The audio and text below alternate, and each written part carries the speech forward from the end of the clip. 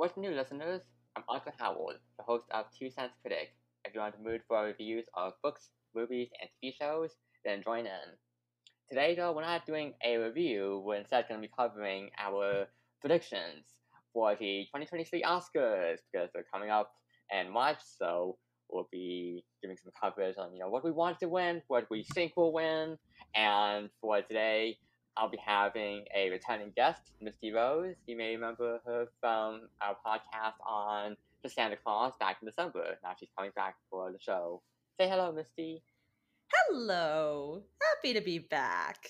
Yes, yes. Although I will say now, I want to say for the listeners, we were planning to have another friend of ours, Jared, coming on the show today, but unfortunately he couldn't make it. He's got some home renovation crap going on, but he did send over predictions, his personal picks and predictions. So I'll be including them in the episode, and and maybe if he wants to throw in any hot takes, he has some thoughts about the triangle status in particular. So we'll see if he sends those over the hot takes in addition. You say But friend, I say me. So I was big. I'm here. I'm ready. I'm just disappointed that I am not allowed to express my anger. I know Oh, he's obviously. sending me some stuff already. Oh, okay. Oh, Hell okay, yeah. okay, okay. That's good. That's good. That's good.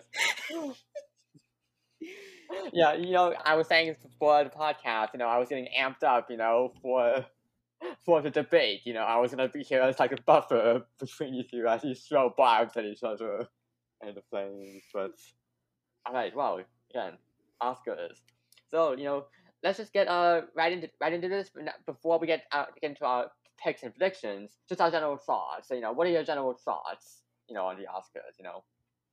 So I remember that the day I saw these nominations, I was very happy and confused and upset because I think that my predictions for the nominations turned out pretty well for the most part, but then you have some stuff in here where I'm like, right, we all know we're gonna get there. The one big surprise everyone got, but then apart from that, like just a few strange decisions. I'm like, okay, sure, I'll take it. Well, I don't think this would really change ultimately who I think is gonna win. I think that all those got in, so I think that's pretty strong. But it's been a weird year, I think, and Uh, it showed we weren't done with surprises just yet, which is it's no. cool. I guess it keeps things interesting.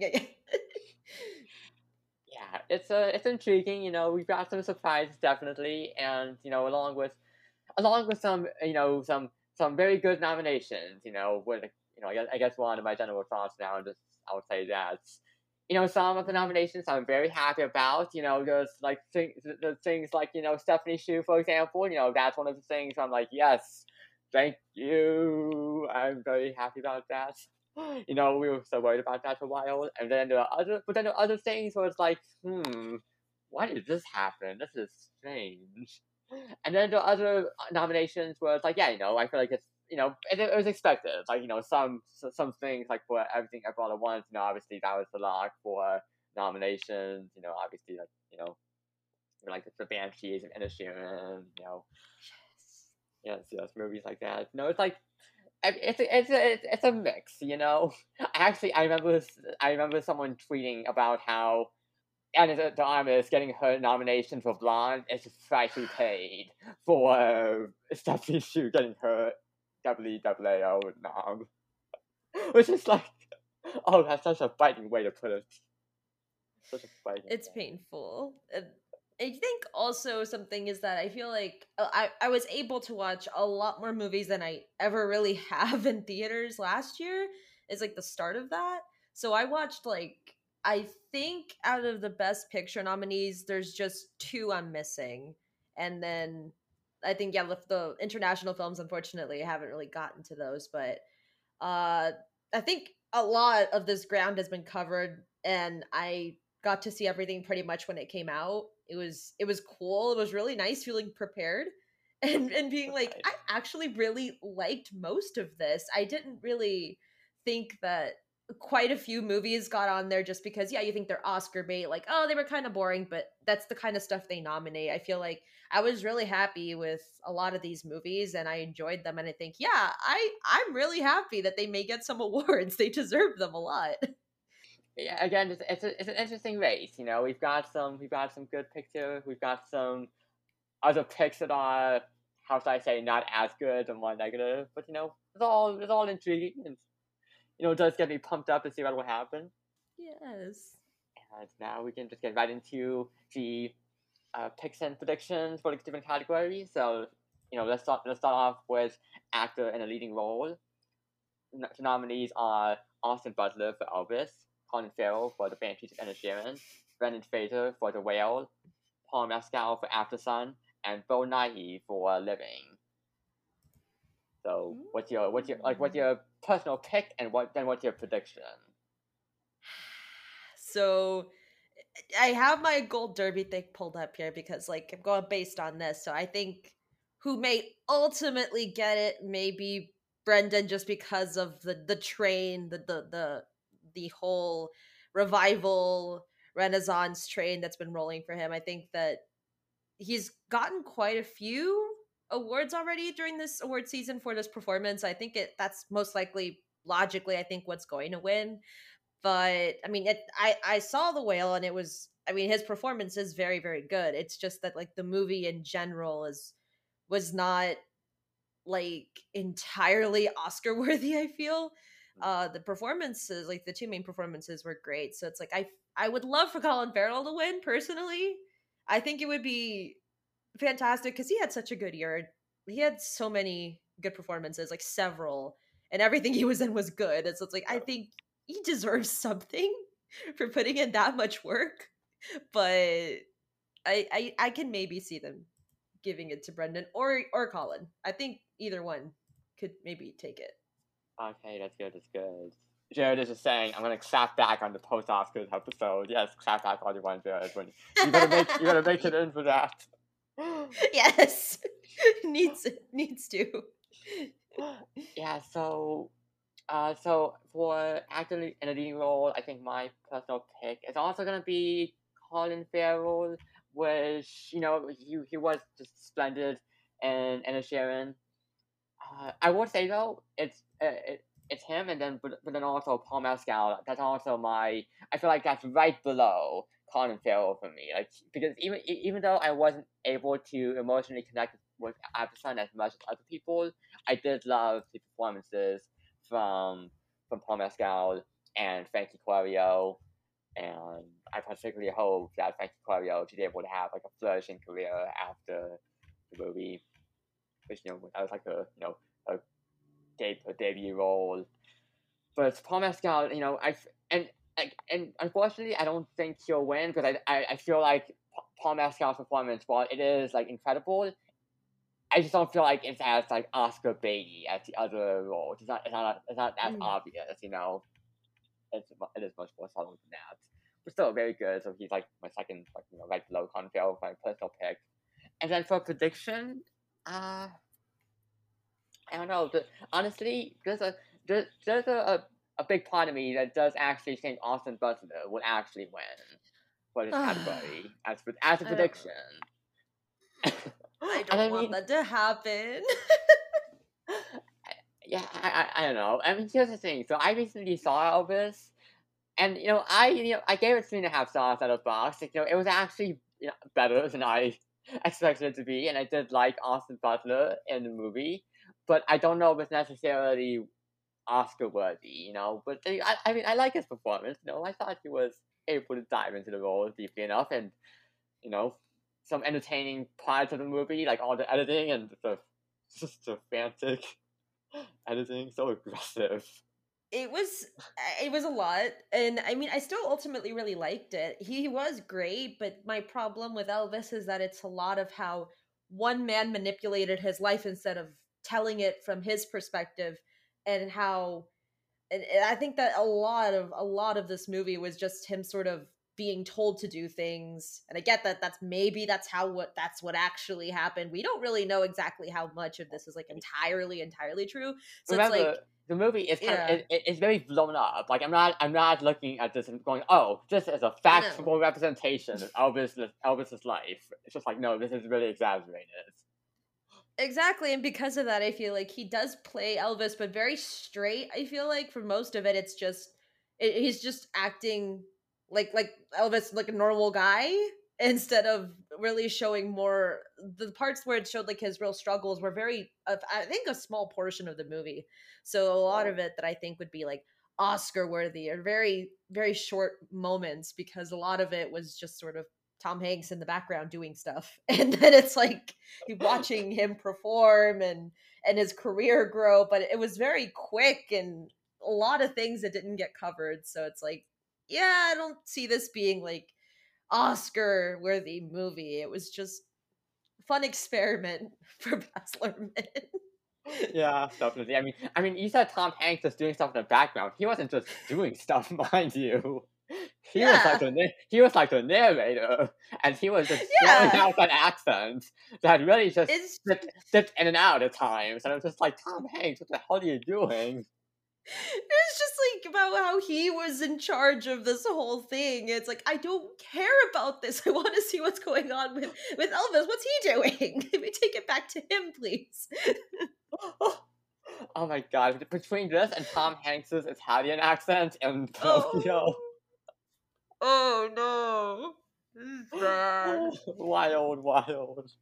I mean, and look, And I love Tom Hanks, but man, I feel like some of the movies he's been in lately, they're not like, what the roles he's taking on. They're questionable, sometimes. hmm, yeah, it's I still like have to, I I still have miss to his watch. older roles. I still have to watch Otto though. I still have to watch that. I love the book, Uh, but I still have to watch the American adaptation.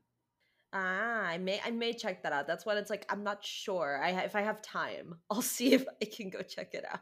Sure, sure. I And recommend the book. The book is heartwarming. oh, okay, yeah, for sure. I'll see if I can check that out, because it looks okay. It looks like I can maybe enjoy it. And Yeah. since you did mention like After Sun, that's one which like I wish I had seen it. It's just that it didn't like come out here, I think, or it was like very limited. So it's like I'm very upset I haven't seen it yet, because I'm sure it's great. Yeah, And the thing I is, recommend seeing it. Yeah, I recommend seeing it. that was one category where I got like all the predictions right. Like everyone I pretty much thought they would nominate did get in. So it's like, this seems good. It starts to get messy in other categories, but this one is like, we're starting strong. This is good. And then for Jared, his pick is Colin Farrell, and his prediction Mm, is Brendan Fraser. yeah. That's what I feel like. A It's lot of fair. people are like hoping for Colin, or thinking that may be entirely possible, but it's just it's the Brendan hype trade. It's coming. Yeah. And I am very happy for him. It's just like after all the years Mm. of being blacklisted in Hollywood, and then it's like Uh, finally he's having his renaissance, along with the Keanu Sans. Now we have actor in a supporting role. The nominees are ooh. Brendan Gleeson for Ed Sheeran, Brian Tyree Henry for Causeway, Judd Hirsch for The Fablemans, Barry Keegan for Ed Sheeran, and Keith Lee Kwan for WWAO. Now, your personal pick and prediction? So I think that this matches pretty much. I think that the Ki Kwan is gonna take this, and that's like my personal one too. It's like he has such strong momentum right now, but it's like I see it, I can see it happening right now, and I'm gonna be so happy. And if he doesn't win, then I think my runner up would be Brendan Gleeson, which would also be really great for me, because his performance I think was kind of like the big anchor of Banshees. Like you have Colin Farrell. He was great, of course, but it's like his is like the real like emotional sort of weight. It wasn't like fully ranged, but it's like you understand and you see this man's struggle and his and to sort of be he had made this really rough decision, and yet first you don't know what the hell is going on, but then it's like, okay, maybe I kind of see it. and you see how annoyed, how disappointed, how sad he is, and it's very subtle, and it's like I love that. I love this performance. I really did. So it's like if he does win, I won't be upset. Definitely. And even Jared, his pick and prediction are both Kiwi Kwan. Yeah. You know. And also, I feel like that's also for me as well. But I do want to say that Jared also submitted a snub for Seth Rogen from The Fablemans. And I had Paul Dano as my one of my nomination picks, and he was the only one that didn't get in because I didn't put Brian Tyree Henry because I was fully expecting, but it's like okay, sure, I've seen a lot of praise for Brian Tyree Henry's performance, but it's like It was good, that's the only one that didn't get in. That's like okay. Yeah, I actually, even though I wasn't able to get that invested in Causeway, I did actually, when I saw that, I was actually like, oh, Brian Tyree Henry's performance is really great here. I kind of hoped that he could get an Oscar nomination. And then he did. It was just like, once that happened, I was like, oh, okay, I was hoping for that, but I didn't actually expect it to happen, you know? It was just kind of surprising. I think probably one of the bigger surprises was this particular Oscar race. But I'm glad to see him have a nomination. And just in general, I've been into him and his performances, and even just like I loved him in Eternal, loved him in Bullet Train, loved him in Causeway. So He's great, and I'm very happy that he's gotten like this kind of accolade. I think like pretty early on in his like more popular career, where it's like he's starting to get in like big stuff. It's like that's amazing, and he deserves it because he's very charismatic. He's great. It's like I love him in anything he's in. Yes. And now I will say Paul Dano, that is a big thing where it's like, ooh, I definitely feel like he was snubbed for that, especially with so Judd Hirsch, he got the nomination in this category. Where it's just like, but he wasn't really in it for that much. Like it was just like it's not even like kind of thing where he's only in it for a few minutes and then he gives like an amazing performance. It's just like, well, no, it's kind of like I feel like it's a pretty standard performance for what he would have for what he was given.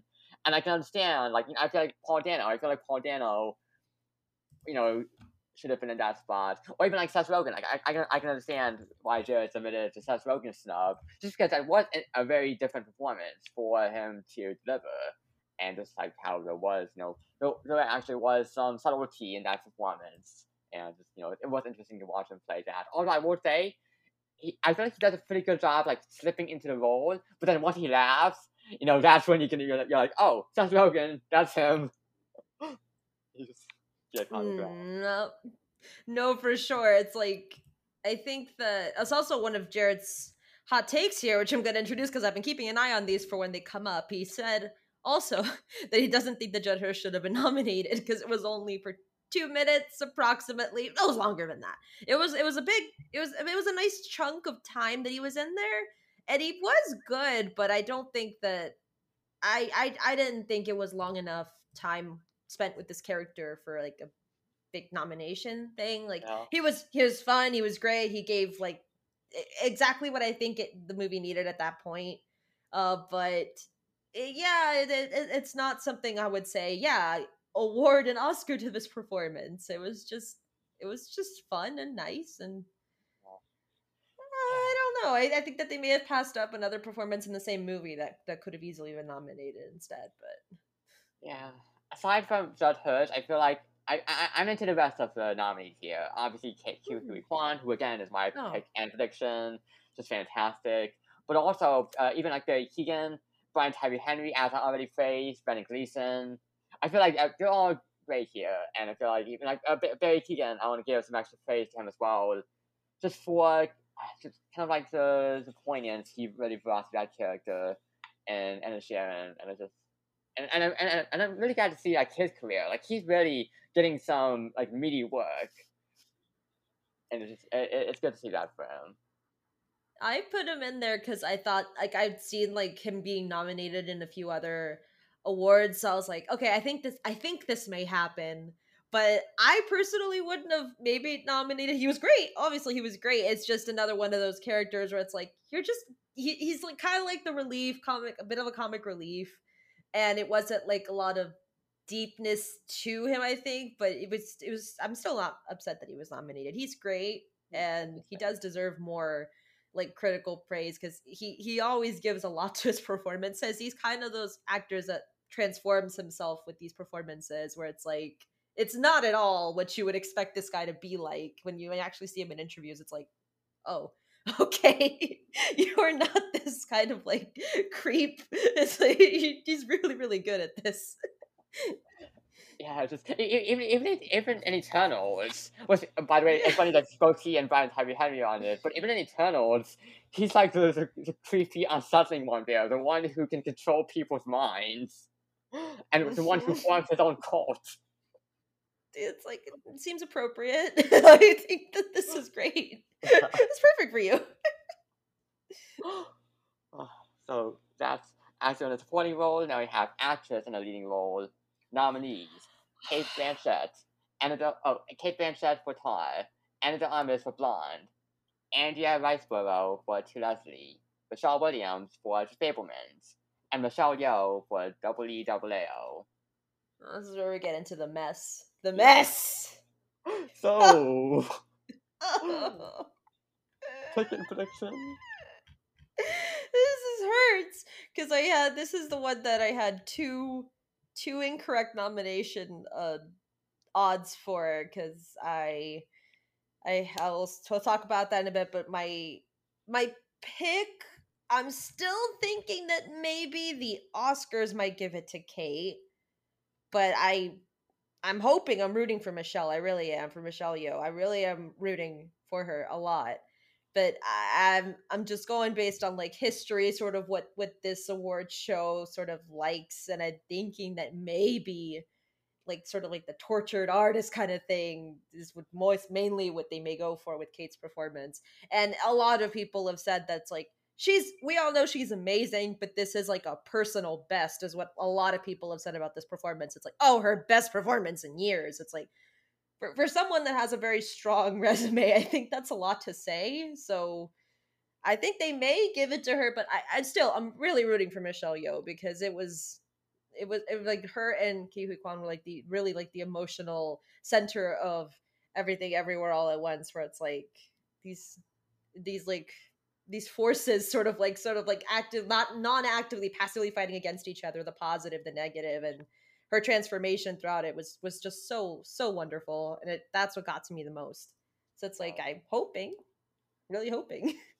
Yeah, I mean, so my personal pick is Michelle Yeoh, and then my prediction, honestly, my prediction is also Michelle Yeoh. I feel like Hmm. my prediction is heading in that direction because I feel like there's so much push behind everything everyone at once, and I feel like there's enough of the popular support behind it that I feel like that could be motivation for the Oscar voters, for the Academy voters, to pay more attention to Michelle Yeoh's performance specifically, as well as the rest of the movie.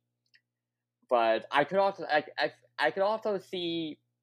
I feel like Kate Blanchett is also like right there in the second spot, you know, and I do think I do think she was like she was splendid in Tar, so I would, Hmm. you know, I can vouch for that. And then also Jared, his pick is Michelle Williams, while his prediction Hmm. is Kate Blanchett. And I do want to say Michelle Williams was also really good in Fablemans. So good. It's strange that she hasn't won an Oscar by now. It's so weird. It's unfortunate timing. It's always unfortunate timing where it's like Yeah. she's always amazing, but it's just like there's another performance in the same year always that people are like, this one, this is the one. It's like this woman has tried for years, and I don't mind watching for many years her many attempts because she's always going to be great. But I think that it was a kind of very subtle performance that I think it does deserve to be nominated. It's just it doesn't have the same sort of hype around it, and I think Yeah. that ultimately that's why it may not get nominated. But it was still very very strong. Yeah, definitely. I mean, even just a closet scene, you know, listeners who've only seen the movie, you'll know what that is, you know. That was a genuinely good one, and she's had plenty of other and she's had quite a few other nominations. You know, even for like Brokeback Mountain, Blue Valentine, My Week with Marilyn, and Manchester by the Sea, and now The Fablemans. So first nomination. Oh, when will she win the Oscar? Then we have we have Anna de Armas for Blonde and Andrea Riseborough for To Leslie. I want to say because I saw To Leslie just earlier today specifically for the podcast because I was like, you know what, I gotta check this out specifically for the show so I can just offer opinions on it. And I can say that I do think Andrea Riseborough is very good, and I do think she is.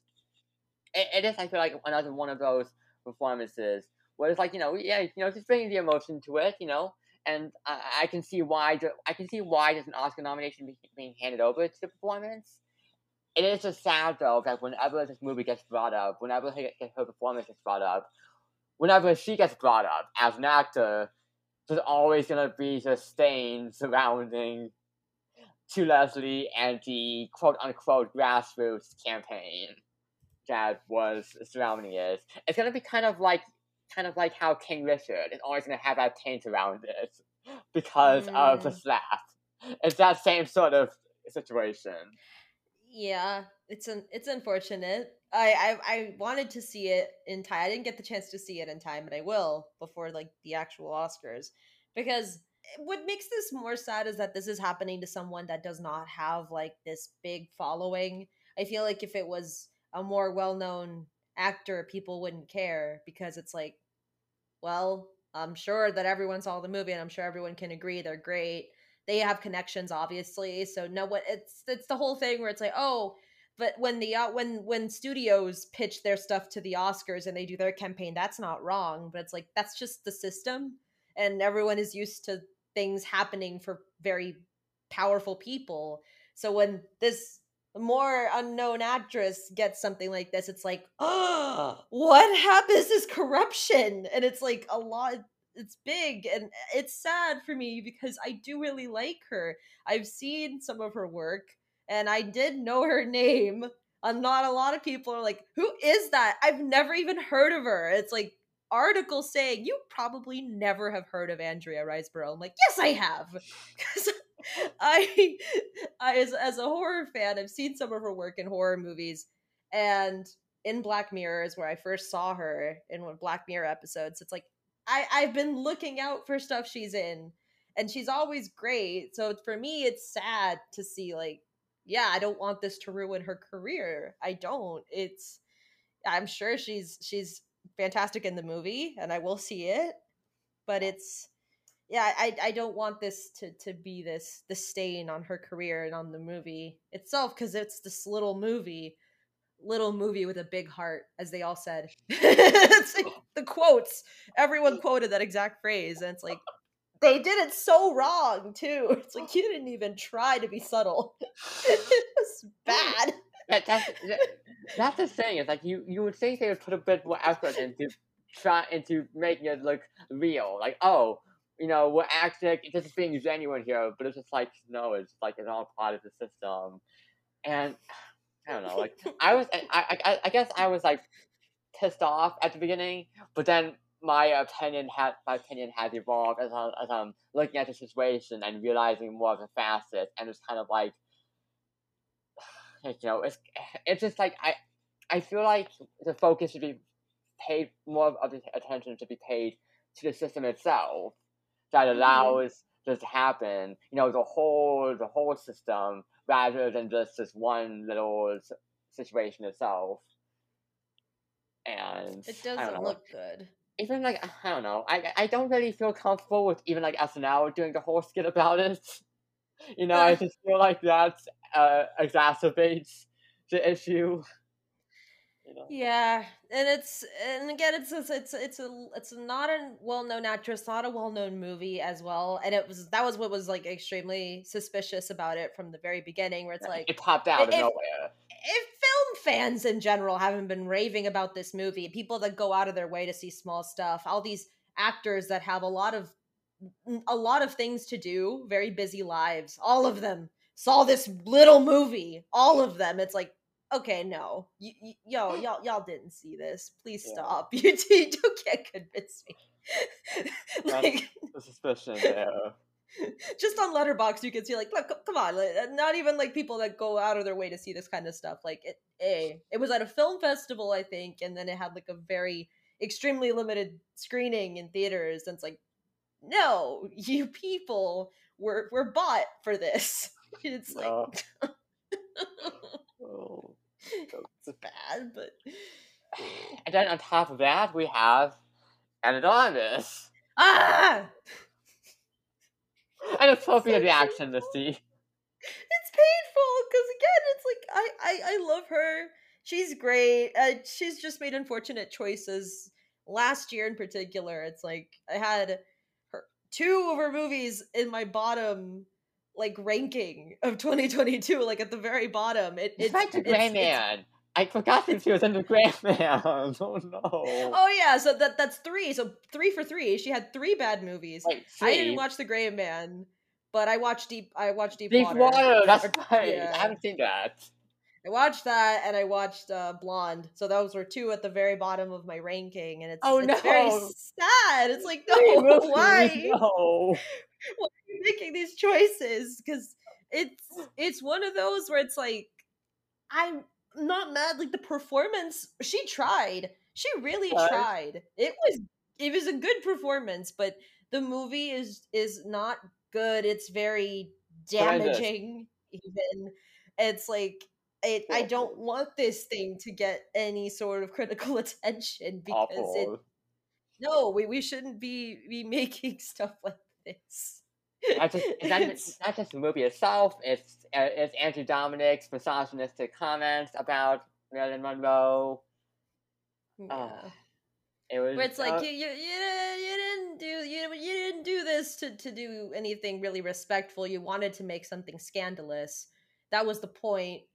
And it's like the author of the book. It's like clearly, I think that was just sort of something that she chose to do. But like when you choose to adapt something like this on purpose and change some things and do certain things with it, make it choosing to include some things in the movie, you're making it more scandalous. You want this to be this big exploitative thing. You want this to be NC-17. You want people to talk about that. And it's like, no, that's a real woman that went through some serious struggles. Please don't make this big disgusting spectacle out of her life. Like that's not okay. yeah, you worded it well there, Misty, and it's just like, oh, I can't believe I endured that. We all endured it. No. And it's honest why, like I love her, I love her, I love her performances. You know, I want good things for her career, but and now she's gonna be starring in that Apple TV Plus movie with Chris Evans, Ghosted, that terrible poster. No. Already is lowering my expectations. Even though like I'll watch it because you got Anna de Armas and Chris Evans. So you're Yeah. drawing me in with the damn stars like with the Gray Man. Oh God. Both of which them also have Chris Evans multiple and Anna de times. Armas. Multiple times. So it's like you like them in Knives Out. I'm sure you'll like them in these bad movies. Like, no, And why are Knives you Out. doing this? Why are you doing this to us? It's just- Oh, that's leading role, and now we have actress in a supporting role. The nominees are Angela Bassett for Black Panther: Wakanda Forever, Hong Shao for The Whale, Kerry Condon for Inisherin, Jamie Lee Curtis for WEAO, and Stephanie Hsu for WEAO. Good prediction. Very, very good. I think that this one was I got all the nominations pretty much right. I guessed pretty good, so I'm very happy with all these nominations. I'd say, well, really, one of them is like, I'm not so sure, but so I think my pick is Stephanie Hsu. I think that she should get it. She was phenomenal in Everything Everywhere All at Once. It's just this very layered performance of complete insanity, emotional vulnerability, where it's like I loved her so much. Even Jared, she's my pick. Jared, that's also his pick. It's like please, I would love for her to get this win, but if that does not happen, I would also be happy with Carrie Condon getting it for Banshees. I think that it was also a very a quite a layered performance where it's just the kind of I'll thing where it's agree. like she's supportive, she was frustrated, and yet it's the kind of thing you can see the wheels turning in her head where she's trying to say something to not offend her brother or other people, and she wants to speak, and it's like I love this though. And that's like this more like free thinking woman. And it's like I it was great, and I would love for her to win if anything. If Stephanie does not take it, I would love for her to take it. I I had Jamie Lee in there just because I thought that that's what they might do, but I don't agree entirely since it's. I think the more the parts where they this here deserves to get Oscar nominated was very very small in her performance. It was mostly kind of like comic relief. This this strange character that's like a foil, and I didn't really think Oscar nominated for that. But that's what they wanted to do. Interesting. I feel like I've been more on board for Jamie Lee Curtis get a Hmm. nomination. Like I was into her performance. I thought that she was able to bring. I thought she was able to bring some emotional, and some emotionally enthralling facets to one performance. But although I would say between two of them, between Stephanie Shu and JLC, I will pick the former. But I feel like I'm just happy. I'm happy that the latter is able to get the nomination too. And then Yeah. prediction. Oh, Carrie most likely. Oh, okay. Or I think ultimately that they may end up giving it to Carrie, but I would love still for Stephanie to win for sure. And I think another one that I have some feelings on, maybe like Angela, like Angela was again great, but Yeah. it's just I think I've been saying it. I think it's a little disrespectful that this is the first like thing. Like I think apparently her first Oscar nomination, and it's like this is or her first win. It would be her first Oscar win if she wins for this, and it's like I don't like that. This woman is amazing, and she has been talented for years and years. And I do not want her first win to be for a Marvel movie. I'm sorry.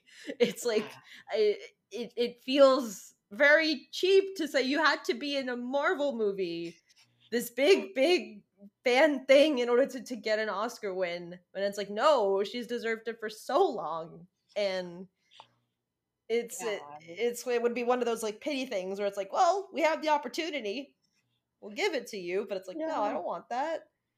No. I mean, so yeah. So okay. So here's the thing. So Jared and I are both in agreement, not only for the pick for Stephanie Shu, but also for our predictions, because Mm. both our predictions are Angela Bassett. Jared and I. Mm. Mm. And okay, here's the thing. I will say for Angela Bassett, I did actually love her in Wakanda Forever. Before I saw the movie, I was like skeptical. I was like, wait, why are you picking why are you picking this performance to nominate? Afterwards, though, I was like, okay, I did actually love her in that. Like there was some even though it is a smaller role for her, where she's not in the movie as much as I would have liked, she did still have some really good scenes. Like there was even like I even said this on the podcast that I did on Wakanda Forever. There was like even like the that UN meeting scene that she's in, Mm. where she's giving this whole monologue, and I'm just like, ooh, that was chilling to watch. I love that. And I'm just like, I feel like if there was any like Oscar moment in a movie, I feel like maybe that's like the closest you have to an Oscar moment. And so Mm. again, like I did love her in performance, and like I'm not against the nomination. I'm just like, hey, it's a I loved her in it, so I'm actually okay with the nomination. But it is also just conflicting because I'm just like, it's like I love the performance, but it's just like it's kind of like weird with the other nominations, and I'm also like, but there are also like what is to say for like the whole range of MCU performances? Because you could also say, well, then maybe you could say that Wenwu was also great. Like Tony Leung was also great as Wenwu, or like I guess I would say Elizabeth Olsen, but she did actually get the Emmy nomination and well deserved for WandaVision. So Yeah. it does open up that whole conversation, and I'm like, why just performance specifically? And I'm guessing it's because Angela Bassett, I feel like it's like because of an actor of the clout. I guess as you were saying, maybe like the Academy is looking at the MCU as a way to offer her this nomination, and maybe to win. Who knows? That'll be very interesting to see if she actually gets to win, considering that she already won for Golden Globes and the Critics' Choice Award. So it's like interesting. Okay, I mean, it is also just kind of confusing to me, where it's like they clearly went out of their way to give like this recognition to this role that was not from a more like traditionally Oscar sort of movie. They really like they said, yeah, we're gonna pick this, an MCU and yet I movie. feel like there were other strong performances from Black women in the year that they completely snubbed, that we all thought would get in, and Yeah, it's like I haven't seen. I haven't seen for the Woman King. I feel like I've heard like so many people like, oh, just a snub, and I haven't seen it yet, but I want to. Or even like or Chill. Also, I might watch this, but also I've heard many people like that was snub too. yeah, it's like I have not seen The Woman King yet, but I definitely will. Now, I heard a lot of buzz for Viola Davis, but mainly for like the supporting cast. It was like these people are like everything in this, and yet Till I did see, and it was one where it's like, oh yeah, this has to. I feel like this is what they're looking for all the time. It's very like Annoying. this very strong emotional performance about this very important event situation. This woman's uh legacy fighting for all these grand causes because of what happened to her son, and it's like I thought that would be something very important that they would want to highlight, especially with all the I guess changes not. that they want to make. Like, okay. I guess not. I don't Cool. know. So it's like I'm very, and in that case, like yeah, I'm very happy that Angela did get a nomination, because unfortunately two other Black performers were overlooked. But it's, yeah, that's why I also feel very very sad and not too authentic. I feel like if she does get the win, it's just my ugh. And now we have animated feature film nomination. Guillermo del Toro's Pinocchio, Marcel the Shell with Shoes On, Puss in Boots, The Last Wish, The Sea Beast, and Turning Red. Again, prediction?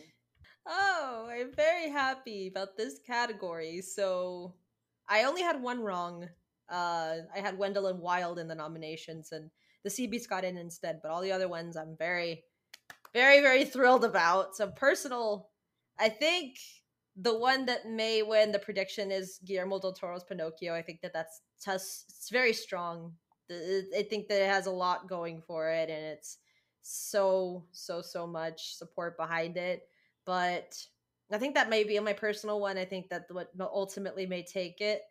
And if I had to pick like a runner up, maybe Marcel. I think Marcel also has a lot of strong traction to it, but Puss in Boots has had this big recent reception where it's like you might see it happen, and I would be very happy. But I think that Pinocchio would ultimately be like the one that's gonna take it. Yeah, I still have to see The Last Wish, and I'm just like, it is fascinating to watch all the reception around it. And Watch it.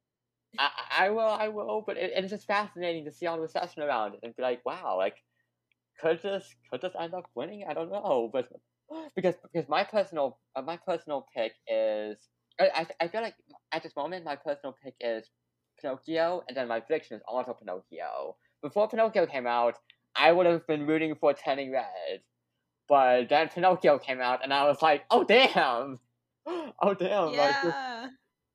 this is actually like this is really good. Obviously, so much better than Robert Zemeckis' Pinocchio on Disney Plus.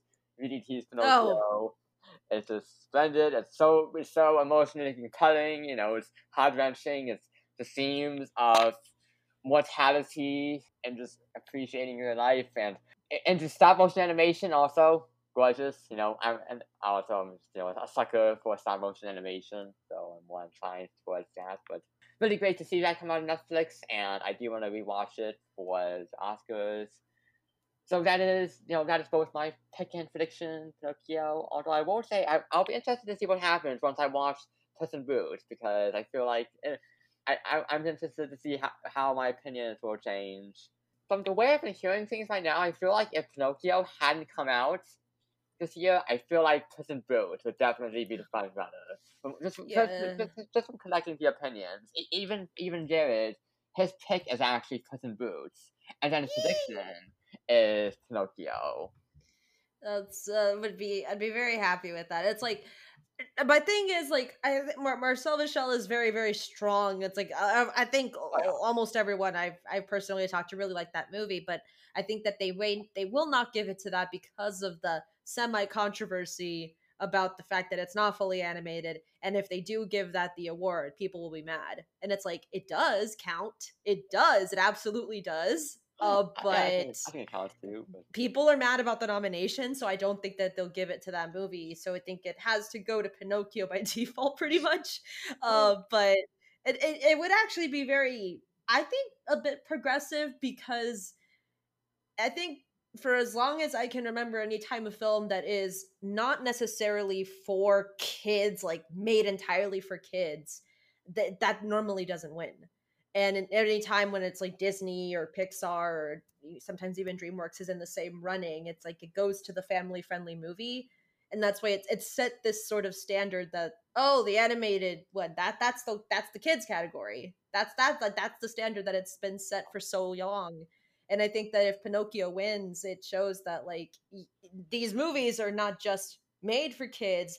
Anyone can enjoy them. They can have these more mature themes in there, and they can also get awarded and recognized, and they won't just give it to whatever they think the kids liked. It's like that it would show that these people watched the movie, they liked it, and they understand that it did deserve to win. It won't just be give it to the shiny thing, like that's what it's felt like for a yeah, I long feel like time. the shiny thing being, I feel like both Disney and Pixar was just like, and I will say, Yeah. both Disney and Pixar, they can come out with some incredible movies. Obviously Pixar came out with Turning Red, and again, Turning Red, I was really rooting for that. Then Pinocchio came out, and I really think it's interesting how for this category, how neither Disney nor Pixar are, or at least what I consider to be the front runners here. It's either it's Mm. Pinocchio, which came out from Netflix, Marcel, or Puss in Boots. And then Puss in Boots came out from Yes. DreamWorks. And I will say, if Puss in Boots did end up winning, that would be such a huge win for DreamWorks. And I will say, DreamWorks has come out with some, mediocre or terrible movies. But I feel like DreamWorks is also a studio that I feel like gets underrated as a studio that does come out with some truly fantastic work that can measure up to Pixar level work, whether it's stuff like Kung Fu Panda or How to Train Your Dragon or Megamind, or Yes. now we have Puss in Boots, which people are loving. And I will say, I did not love the first Puss in Boots. I feel like that is part of the mediocre category of DreamWorks. Mhm. But so it's really interesting to be like, oh, apparently people really love the sequel, and even Croods. I also think people should give more love to the Croods as well, both the first movie and the second movie. And it's really also interesting how the director of Puss in Boots, Last Wish, also directed the Croods sequel. And I thought the Food sequel was really good. There are times when I'm like, I feel like the Food sequel is almost better than the first movie. So it's interesting that the director handled both of those movies, and they're both really good apparently. It's special for me. Like I always been a Disney baby. Like I have like I've watched so many Disney movies growing up. Like I love the stuff that they've done. But for me, like you know this is part of the lore of the server. My favorite movies are tied between Shrek 1 and 2. Like DreamWorks Like is very I forgot to special call to that out, me. Shrek. Yeah, Shrek. I forgot to call that out. Shrek, and then also the Prince of Egypt as well. First winner, I think, or I think, yeah, first winner of best animated feature. I think it was Shrek, or they Yep. created it because it was around the time because they nominated Beauty and the Beast for like best picture and all that, and then it Yeah. was like the first winner of animated was Shrek, and it's like, well, it's because this is a studio that completely upended the system, and they are responsible for some really really great stuff. It's been very sad being a DreamWorks fan over the years, just seeing some of the stuff they've done where it's like, you have such greatness in you. I know this. I love your strong, powerful stuff, and like a lot of great stuff that they've done, and it's like I'm just so happy. It made me so happy sitting in that theater and being so excited by Puss in Boots. Or just like if it may win, I would be very happy Yeah. because it filled me with this joy of like, yay, this is what I've been waiting for so long. Because I feel like How to Train Your Dragon 3 was good for sure. It was a good like end of a trilogy, but like I think that since the second movie is the last time I was like really, really excited by a DreamWorks movie. So it's like it's been a while. And that got snubbed, I think. That did not win for animated. I'm still upset about that. So it would be great for DreamWorks to get this big attention. It's like, yay, we're on the right track again. Stay there. Yeah. Oh, so that's animation, and now we have cinematography. The nominees are All Quiet on the Western Front, James Bond, Bottle, False Chronicle of a Handful of Truths, Darius Khondji, Elvis, Mandy Walker, Empire of Light, Roger Deakins, and Tar, Florian Hofmeister. So, pick an prediction. Yeah. So I think that I have All Quiet on the Western Front. I have not seen that or Bardo, but it feels like I've seen like definitely seen like some clips and stuff, and it just seems like this big movie with like this giant scope where it's like I have a feeling that this is what's gonna take it. They love their war movies when they're like when they're in the running. They love their war movies a lot. So it's like think this anti-war movie, but still it's about war. So I think that they're gonna take any opportunity to give anything to this movie. It's gonna win as much as it can against like the stronger competitors. I think that's what may end up winning. That's like my prediction, and I think also my desired pick because the other ones are very good, but I don't really see. I'm not excited particularly about the cinematography for a lot of these, except for Empire of Light, which was great looking. It looked good, Look good. but Looks good. it looked fantastic. I saw But recently, and I was like, it looks gorgeous, and I really love, the Reznor Ross score, and I oh like yeah, seeing Olivia Colman and Michael Wood and Toby Jones and Colin Firth, but the script itself, I was like, ooh, this is not the best script, is it?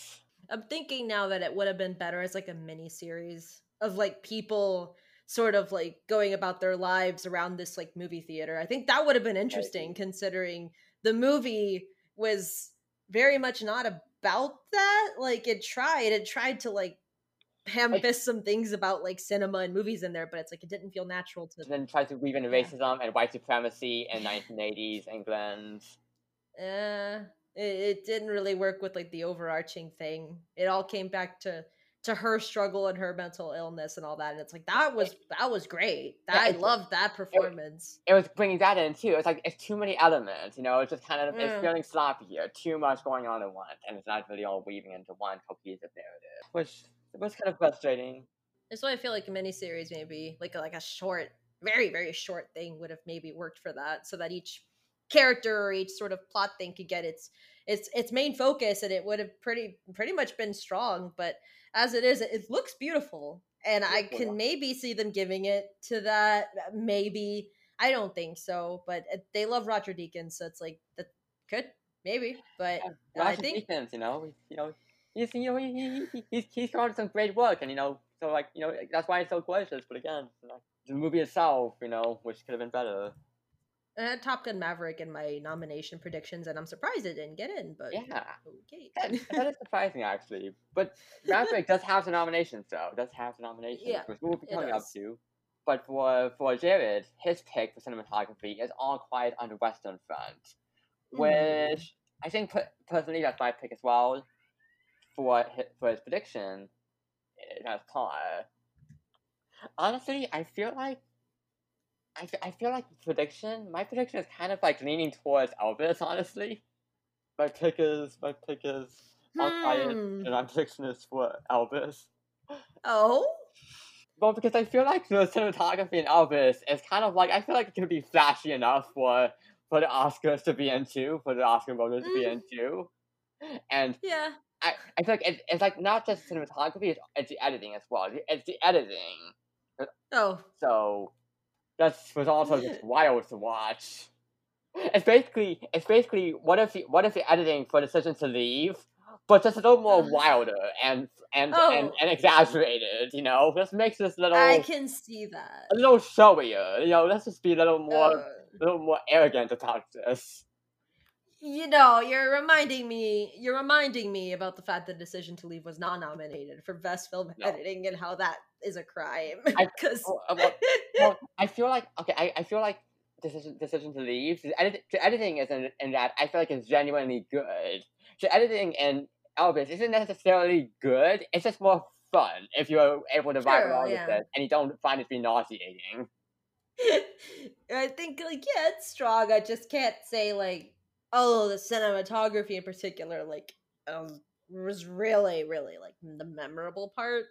It was a lot of it had to do with like the Yeah, editing. True. I guess it is the editing. So like okay, so you know what? I'll change it over actually to Todd for cinematography.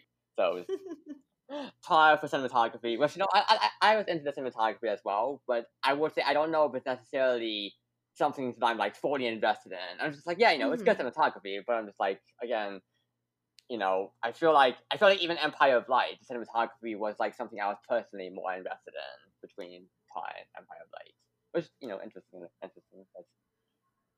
yeah.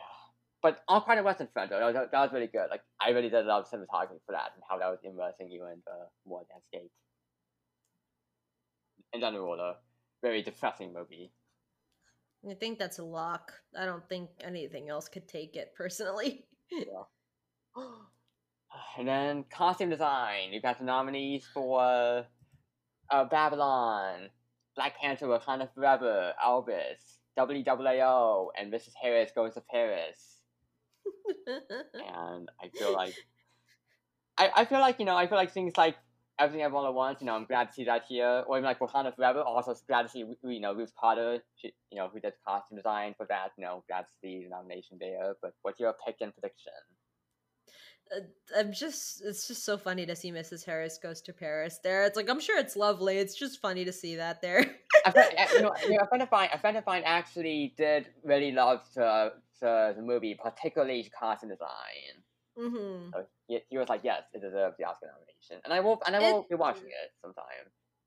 it's great. It's like it's funny, but it's really nice to see that even for movies that didn't get like a lot of praise in other categories, that there's still a chance that if they do something very strong, you could still get an Oscar nomination, and that's cool. Yeah, So that is honestly very nice. For my prediction, I think that they may ultimately give it to Wakanda Forever, just because I think that whenever Marvel has like a big very particularly grand sort of style and with the costumes and everything, they like to nominate. I think the first Black Panther was also nominated for costume design because it's certainly very strong.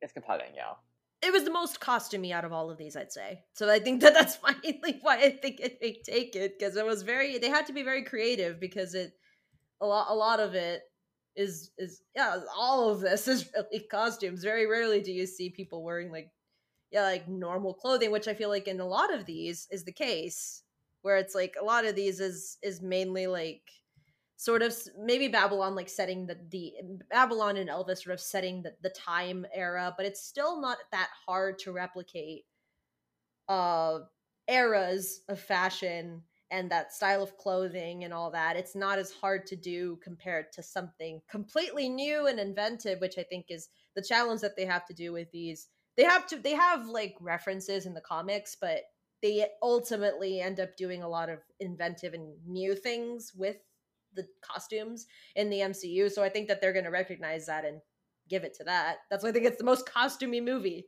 because it's like, yeah, they had to do a lot for this. Um, and then I would love for Everything Everywhere All at Once to take it though, because Jobu Tapaki's outfits were fire, but yes. I don't see them recognizing that, and that's sad because I I mean, think they deserve love. not even just her costume design, but also all the outfits that Evelyn wears, like all the different Oh yeah, versions. You know, even just like that. yes. You know, I love you know, the dress she wears when she's a celebrity, Hollywood Oh, star, and gorgeous. just I really love that. And but then even again, Joe Butafaki, just even that fight scene when she's fighting the guards, just that whole scene alone, just the costumes that it shows off. It's so good, and it all looks so good on her too. Where it's like, yes, you need recognition for this for sure, but I really don't think that they're gonna like recognize that part of the movie. It's sad. I don't think that they will. I would love for them to though, but I think they may ultimately give it to Wakanda Forever. And another one of Jared's hot takes is that he doesn't think that Elvis should win costume design or makeup or hairstyling, which will come into more play later. But he doesn't think because it's a replication of a look that already exists, and those categories should be more about celebrating total creativity. Very much. That's what I think that they're going to ultimately nominate, right? Because it's not that hard to replicate a look that has already been established, something iconic. Like you have to make it look very good, but it's not as difficult of a task. And it was good. It was very good in Elvis, yes, but it's not like you're blowing my mind here, Yeah, I can get that. And for both my pick and Jared, we both picked WWO. And then his prediction is Elvis. My prediction is Wakanda Forever. Yeah.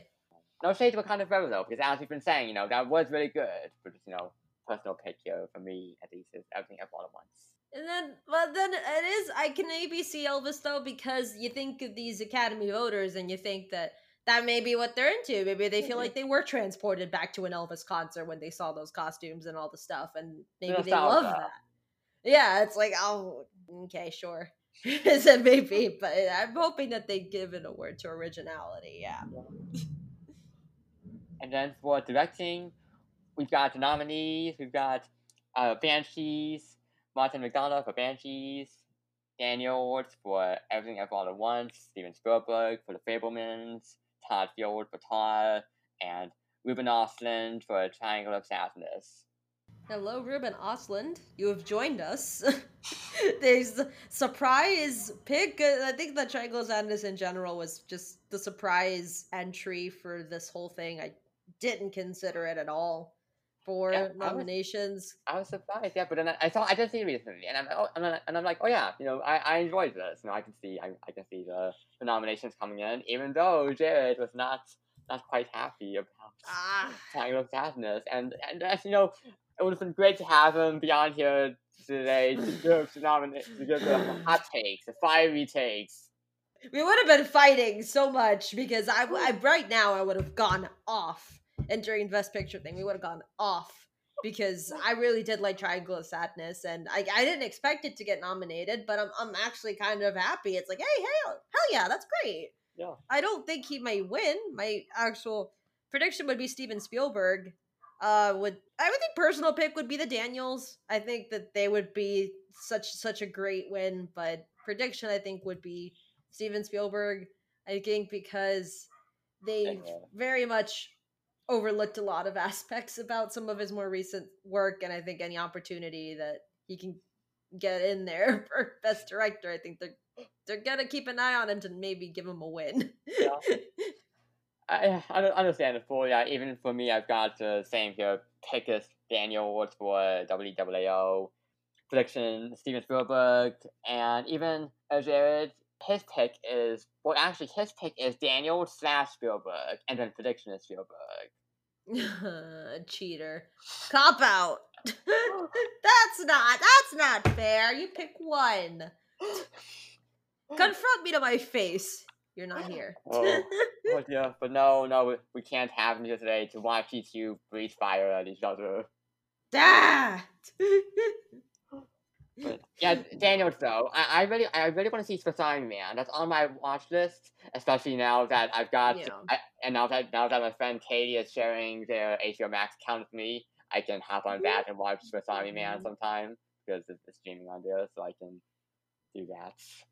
I need to watch it because I think that they had like a big task with Everything Everywhere All at Once. It's just that kind of movie that's like, how do you make something like this? It's like you did it, you came up with it, and you made it come to life and it looked fantastic. It's like, honestly, yeah, y'all deserve so much credit for making this a thing, Yeah. for just really committing to this vision. And it became something that, as crazy as it was, so many people really loved. Yeah. And it's because it was a very, very good direction that they took with this for a lot of aspects of it. So it would be great for sure. I just think that, like, in the more traditional, like, sort of Oscar sense, they may end up giving it to Spielberg, which I Possibly. wouldn't be mad about, because Yeah. Fablemans was also fantastic. I Oh I yeah. loved it. I loved it. Yeah, I loved it. I wasn't expecting it to love it as much as I did, but it is genuinely very good. There was a point where I was like, wait, should I put this on my top 10 of 2022?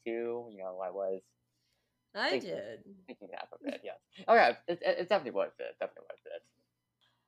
And then we also have documentary feature film and documentary short film. Unfortunately, I haven't, like, the only one I've seen in both of these categories is documentary feature film, Fire of Love, Mm. which is on Disney Plus. I will say, you know, so and it is, and I did love it, but unfortunately, I haven't seen any of the other nominees here.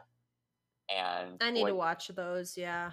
okay, so for you, and then also Navalny. I know Navalny is also on HBO Max. So I will get to that sometime. It's also on my watch list, but Mm. yeah. Cool. Yeah, I definitely need to watch. Definitely. I mean, I have my eye on Fire of Love, All the Beauty and the Bloodshed, and Navalny, and then the other Yes, ones for sure whenever I can get to them. all the being bloodshed, yes, and then there's also All I Breathe and A House Made of Splinters, documentary feature film, and documentary short film. It's The Elephant Whisperers, Call Out, How Do You Measure a Year, The Martin Mitchell Effect, and Stranger the Gates. Hopefully, I can get to all of those for the Oscars. And then we have film editing. The nominees are Banshees of Inisherin, Elvis, Everything Ever All at Once, Tar, and Top Gun Maverick. Yeah. Just, I think I don't want Elvis to win this. I think that I will think give. I think it might. I think it might. Even Jared God his damn pick it. and prediction is Elvis, but for pick he did say Elvis, not a Tar though. The fucking bitch. I hate him so much. I will. I will go off. No, but I just think that it's another kind of Bohemian Rhapsody thing where it kind of sets the precedent of best film editing is best, like, completely insane, just sort of complete, just whack your film into existence, cut it to pieces. It was very, very interesting and stylized editing. Yes, it Very was. It would interesting. look very good. But in terms It's of just, like Decision to Leave, I feel like it's genuinely good editing. You know, it's like ugh. there was some like wow, like you really like were creative with some of these editing choices. Like even like that shot with the binoculars. You know, like Oh yeah. in the first act, and it's just like oh that was a really good shot editing choice. Or like other choices like that, and it's just like how did that get snubbed? But then Elvis got in, and it's just like again I have fun with the editing in Elvis, and I can see it winning, but I again Decision to Leave is the genuinely good version of that editing direction. And it didn't distract you, which I feel like with Elvis, unfortunately, like, that was the big thing. Like, they made it so in your face. And Yeah, it's like Decision to Leave, it was very creative and inventive but smooth, and it just kind of, you kind of like, whoa, but it didn't distract from the movie. It was still very much a strong film. And I think that Elvis, if you take that away from it, then it's not that much left, I feel like. That's like the identity, that yeah. apart from the flashy costumes and a lot of things, that was like the big identity to this movie, which The is, editing, it's the yeah. editing that got some laughs out of me, and I don't know if that's good or a good thing. Why I was laughing sometimes. It's just how wild it was. I was also laughing at an early moment in the movie where you see this Christmas card with Tom Hanks's face on that snowman. At that Oh my god, moment, yeah. I was just like, "What the It's so good.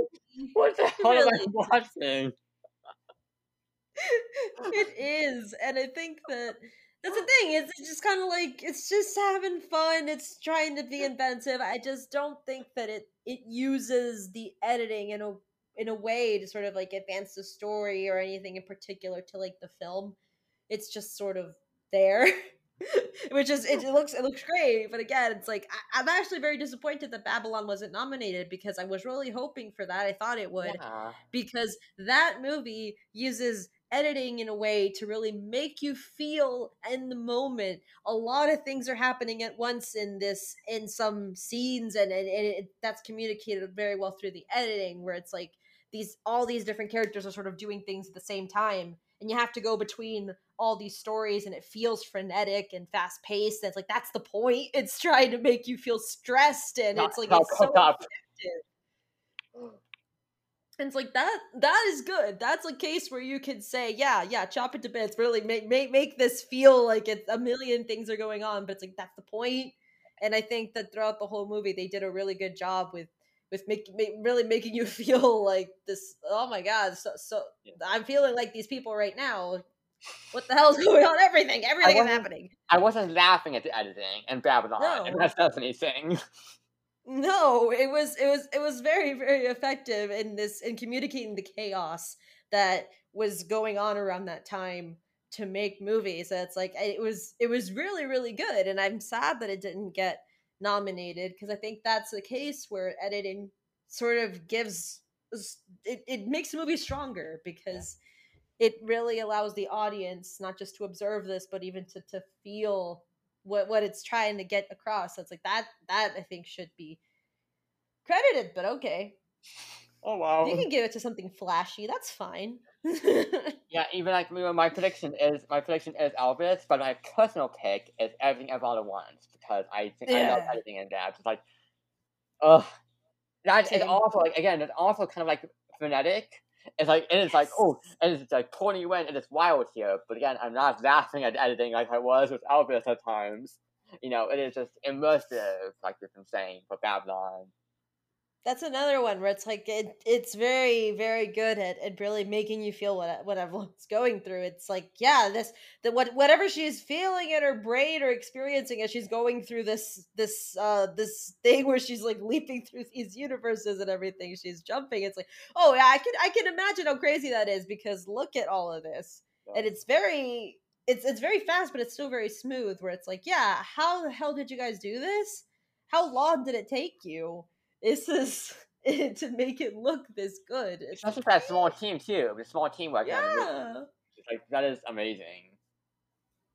And, yeah, it's insane, and it's like I really hope that would be my personal pick. Like I really really hope that it wins. I do.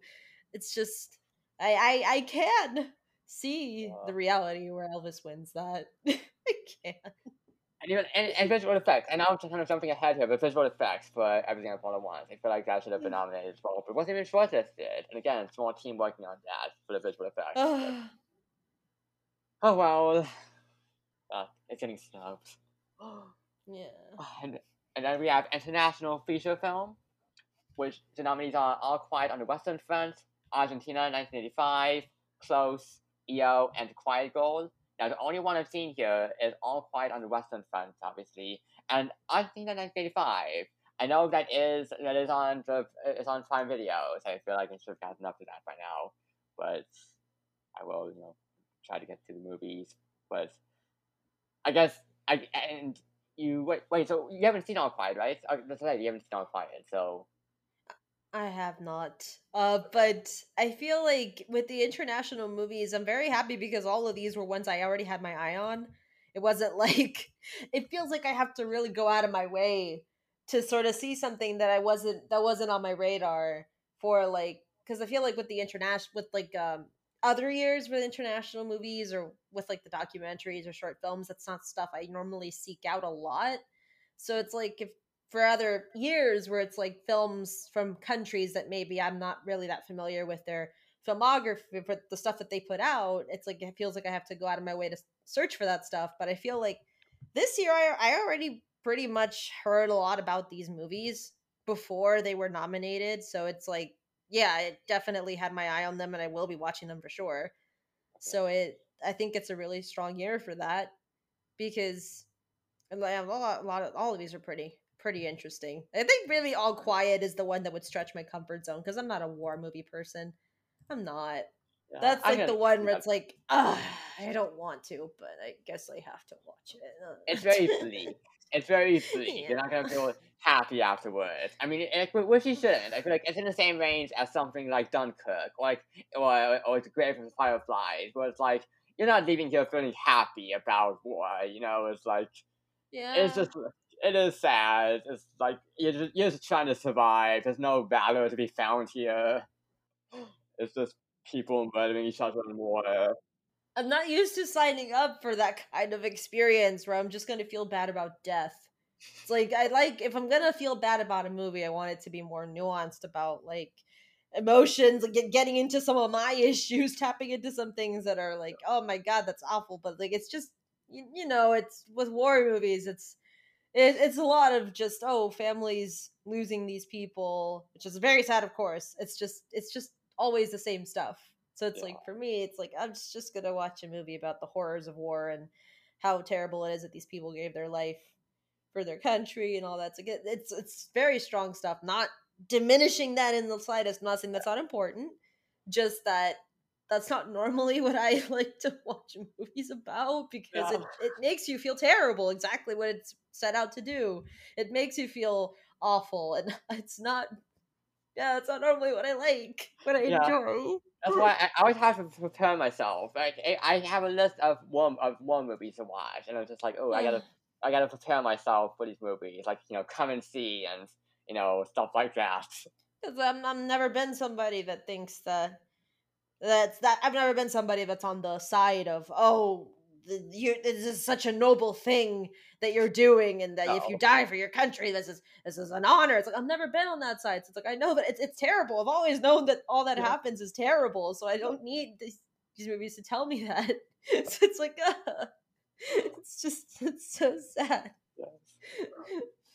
And then for Jared, his pick and prediction is both All Quiet on the Western Front, and I guess for me, I'll just say for both as well, even though it's the only one I'm seeing here. But again, hope to get the other one sometime. And I think that if RRR had been submitted instead, I think that would be like the front runner. yes. But Why? that's Why? not the Academy's Why was? fault. That is India that did not submit it. But Why did you fail to submit that? That would have been such a huge win.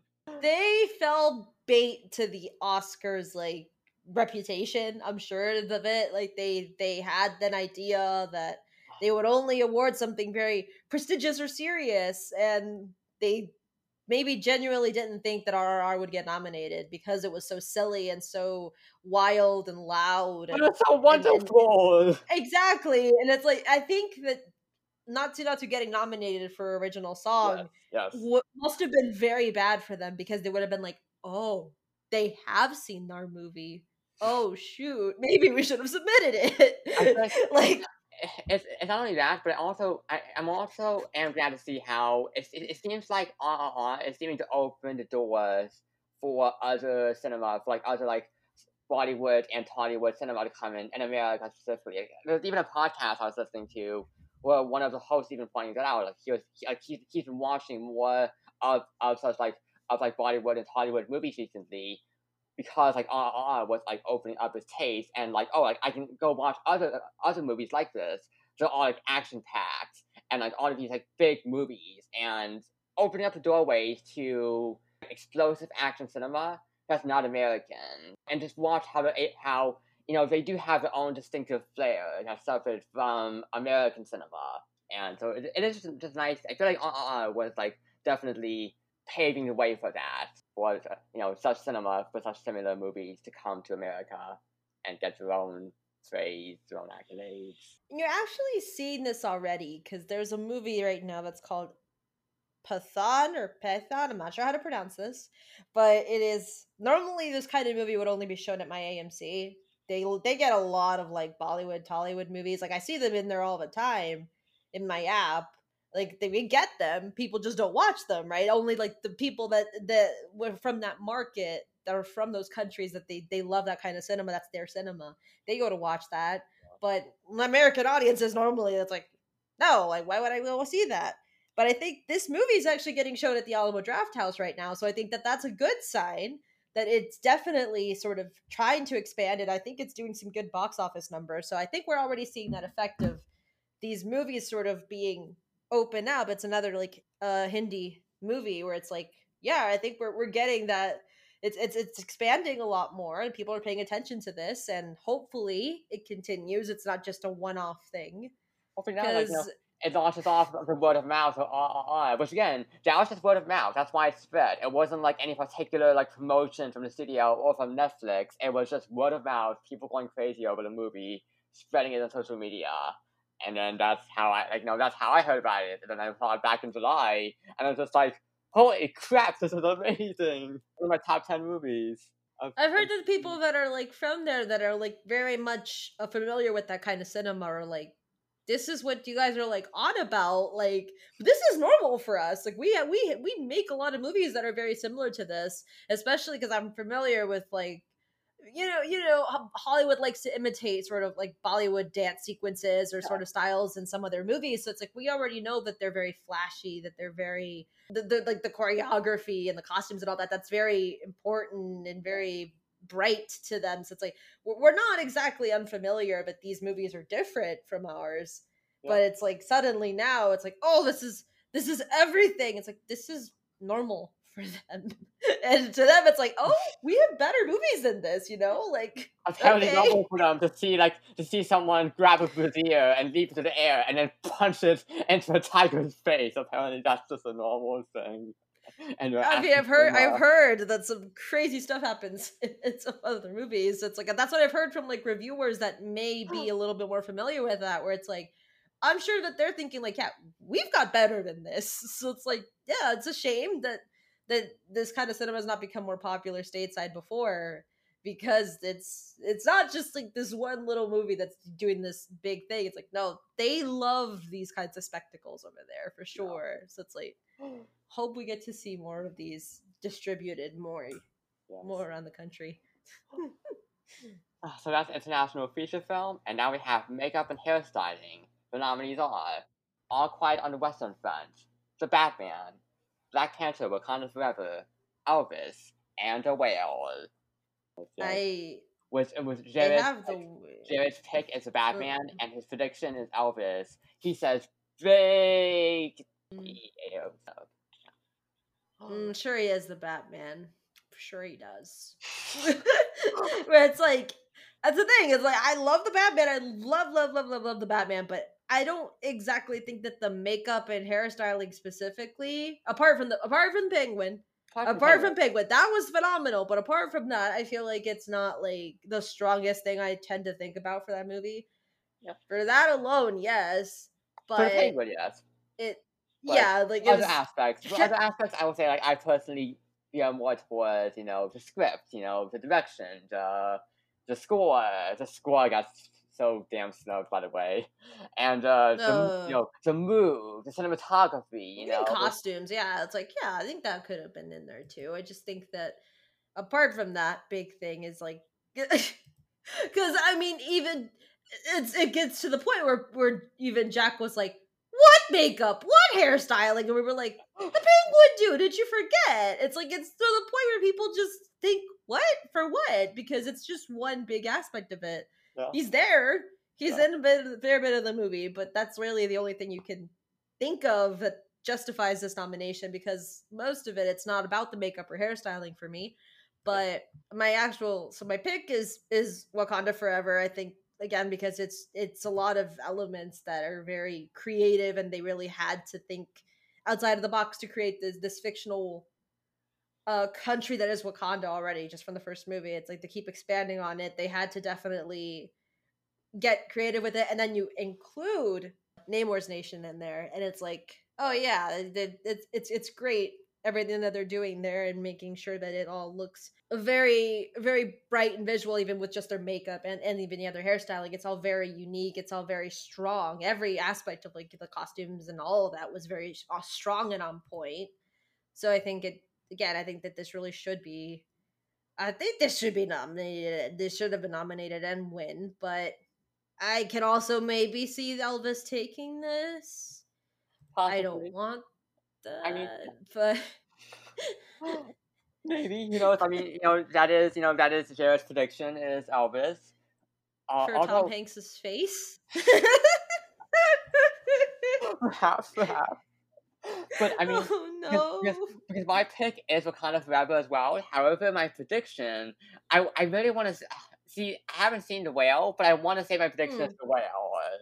That's the one that I feel like Gold Derby is really like rooting for. That's the one that they think is gonna take it. It has like the better odds here, but I put it at like the bottom of my predictions because I think it's strong, but I don't want that to win personally, just because Yeah, it feels again, it just feels wrong. Like yeah, it's intended to make you feel uncomfortable, and it's like I don't like that aspect of it. yeah. It's Too bad that's never stopped the Oscars before, has it?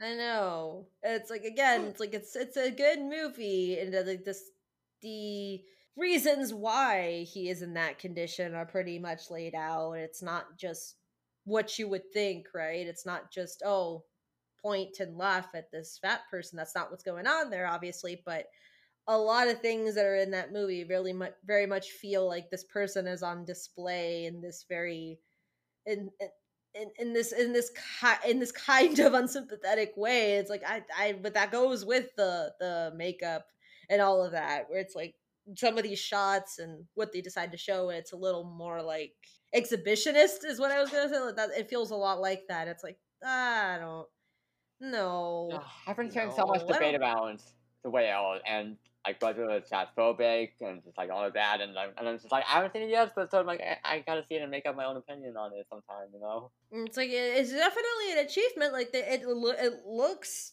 it doesn't look bad. Like it doesn't look like a guy in a fat suit. That's like that was like the main concern, right? They did something great with that where it did not look that insulting and obvious that it was just Brendan Fraser in a fat suit. It was very well done, but still, it's The that thing where context it's around it, yeah, and with it's just transphobia yeah. and Yeah, it's like I wish they could have been handled in a better way in general with the movie. It's like my main thing with the movie, but in that part was well done, and I can see why they would get that nomination. I just don't want that to be like a winner thing yeah. because it's again it would set a bad standard where you it would if something like this wins, it sort of feeds into that idea of this is okay then, so people Yeah, are gonna give awards especially to this kind of thing, so if we make more movies they're gonna bring back that trend to of perpetuate that. It's like, stereotypes. Yeah, I was just like, so it's yeah, it's uncomfortable. Yeah, but nonetheless, that is my prediction. Unfortunately, for The Whale. Also, for movies yeah. that I have seen, I would say Elvis because I have seen that. So I would just say pick, for movies that I have seen. But personal pick is Wakanda Forever. Mm-hmm. And then for music, original score, we Yeah. have All Quiet on the Western Front, Babylon, Banshees, WAAO, and The Fablemans. I feel like it's pretty obvious here. The pick is gonna be like Babylon, or at least that's my It's personal Babylon. pick. It's Babylon, man. I And even really, really hope that wins. although I will say though, Jared, his pick is actually WAAO/Fablemans. His prediction is Mm, Babylon. Huge the Batman snub, which I mean, as we said before, true. like Yes. I gotta be honest here. As a Batman is here, the Batman would be my pick over Babylon. But Hmm. which I really love the Batman score, and I was just like, as soon as I heard that first piece back in I think January of last year, as soon as I heard that, I was like, oh, this is already an Oscar winner, and I'm only hearing one track. But it's That's amazing. Michael Giacchino. He's amazing. I love his work. And I think it's a very strong score for sure. Like I did think it absolutely deserved like a nomination, but I You can just even feel listen. like You can even listen to the score, and you can realize, oh, this is definitely the same composer who also worked on The Incredibles. So it's like mm, a jazzy layer, it's a jazzy ah, undertone.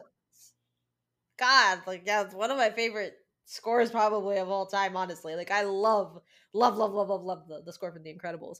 And I Yes. think that the Batman one is fantastic, but I just feel like in general, especially since it is Batman, it's not like it's not as sticking to my brain as much as like the OG like Batman themes and all that. It's like Sure, sure. I don't know, man. It's like I love. It's very good for this movie, and it's very strong. It just didn't stick to my brain that much compared to like the Babylon score, where it's like, God damn it, I Babylon's good. can't stop thinking about that. It's so It good. is it is really good. So I'm glad that got the nomination. Definitely, I mean, even like the tracks like Toad and Call Me Manny. So Babylon, that's that is my pick. I do feel like the prediction. I don't know. Honestly, I feel like I want to say my prediction is also Babylon as well. I feel honestly Yeah, because like I also did love actually the score for Everything Ever All at Once. I did it was actually a I was great one very too. much into that. But I feel like Babylon here is definitely the winner. And although I would say All Quiet on the Western Front, I actually did love the score for that too. It's kind of like it's kind of like it's like a simple score. It's kind of like it depends on this one particular theme that plays multiple times throughout the movie. But that one theme Mm. is very ominous, and it does really pound into you the bleakness of this movie, and it's like, oh, just won't be happy, like we've been saying before about war Mm. movies. But Babylon, I feel like that's both my taken prediction here. And then we have music, original song. We have applause for Tethered Like a Woman, Hold My Hand for Top Gun Maverick, Lift Me Up for Wakanda Forever, Natu Natu for RRR, and This Is a Life for Everything Ever All at Once. Yeah, I think the big pick. My actual pick was Not to. I have not seen the movie yet, so I can't really say for certain whether I don't want to even listen to it yet because I want to like listen to it like during the movie. I want to get that first impression. It's really good. But I'm I think that that's what ultimately may win because there's a lot of hype behind it. This Is a Life would be like maybe my pick. I think that would be fantastic. That'd be good. Fantastic winner. And Jared does have a little hot take he shared with me. That he said that it should not have been Hold My Hand, but it should have been I Ain't Worried nominated in Top Gun Maverick, which, like, how dare you think that that would be, like, appropriate for the Oscars, Jared? Like, what kind of program do you think this is? This is not the Grammys. Wait, oh yeah, It's I ain't worried if I want a public. Oh yeah, that song. I mean, I like it's a great song. I like it very I love much, it. but I don't know if it's necessarily the Oscar winner, And Exactly. I generally, love, One Republic as a band, I'm into many of the songs, but I don't know if I Ain't Worried is.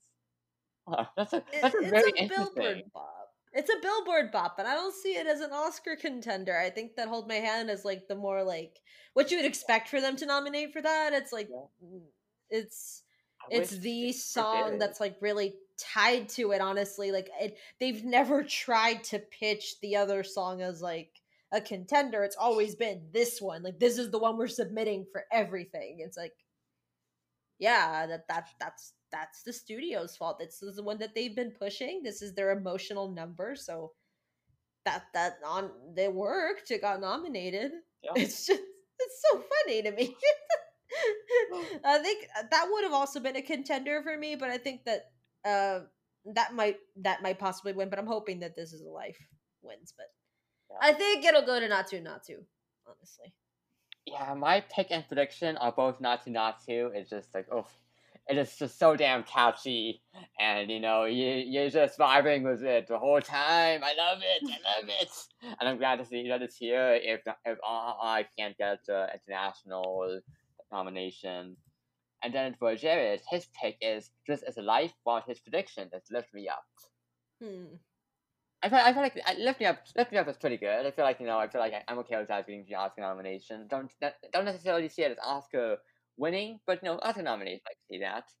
And then This Is a Life, that was also I really did appreciate that as well. But that's not to my pick and prediction. Then we have production design. We have All Quiet on the Western Front, Avatar: The Way of Water, Babylon, Elvis, and The Fablemans. Babylon I think Babylon definitely has a lot going for it, but I feel like that would be like maybe my pick. But I don't know, man. I can kind of maybe see them giving it to Avatar just because it's the big. I think that Avatar is gonna win any chance it gets. Any opportunity it's nominated, I think that they're gonna try to maybe give a little something just because it and Top Gun Maverick were like the movies that like saved cinema, and I think that that's important to these awards. So they they love James Cameron, so I think that this may be a thing. Which is kind of odd that he didn't get a nomination for Best Director. I thought he would. I had him in the running for Yeah. that because I honestly thought that they would maybe throw him a bone, but okay, it didn't happen. Surprising. So maybe this is it's kind of this like is with the Dune. Like, okay, you give Dune so many different nominations, but then you don't give Denis Villeneuve the Best Director nomination. Okay, that's weird. odd odd choice, but they didn't want him winning too much. I guess I don't know. And then for Jared, his pick is Babylon, which, by the way, that is also my pick as well. It's my pick with Babylon. And then his prediction is Fablemans. I guess my prediction for movies that I haven't seen, if I'm going to conclude that, I would say Avatar's Way of Water. And then for movies that I have seen, I would say Fablemans as well for production design. But Babylon, I feel like for Babylon, it really did have some great production design, just like with the whole movie and the set pieces and all of that, just like the whole quality of that. Just like, I was very much riding with all of that. And although who knows, maybe I'd say differently if I saw Way of Water, but still didn't see that, and I'm hoping I'll love Way of Water once it comes out. As a fan of Avatar. As a fan of Avatar. I think it's strong enough. It's strong enough to maybe do something with that. We'll see. And then we have just animated short films. Now, I haven't seen any of these yet, but the nominees are The Boy, the Mole, the Fox, and the Horse, The Flying Sailor, Ice Merchants, My Year of Dicks, and An Ostrich Told Me the World is Fake, and I think I believe it. Now, again, I haven't seen any of these, so I can't say like my picks or stuff like that, or even like honestly predictions. Well, maybe I could do prediction. Well, because Jared's pick is An Ostrich Told Me the World is Fake, and I think I believe it. That's also his prediction as well. And he said, if anything else wins, I'm riding.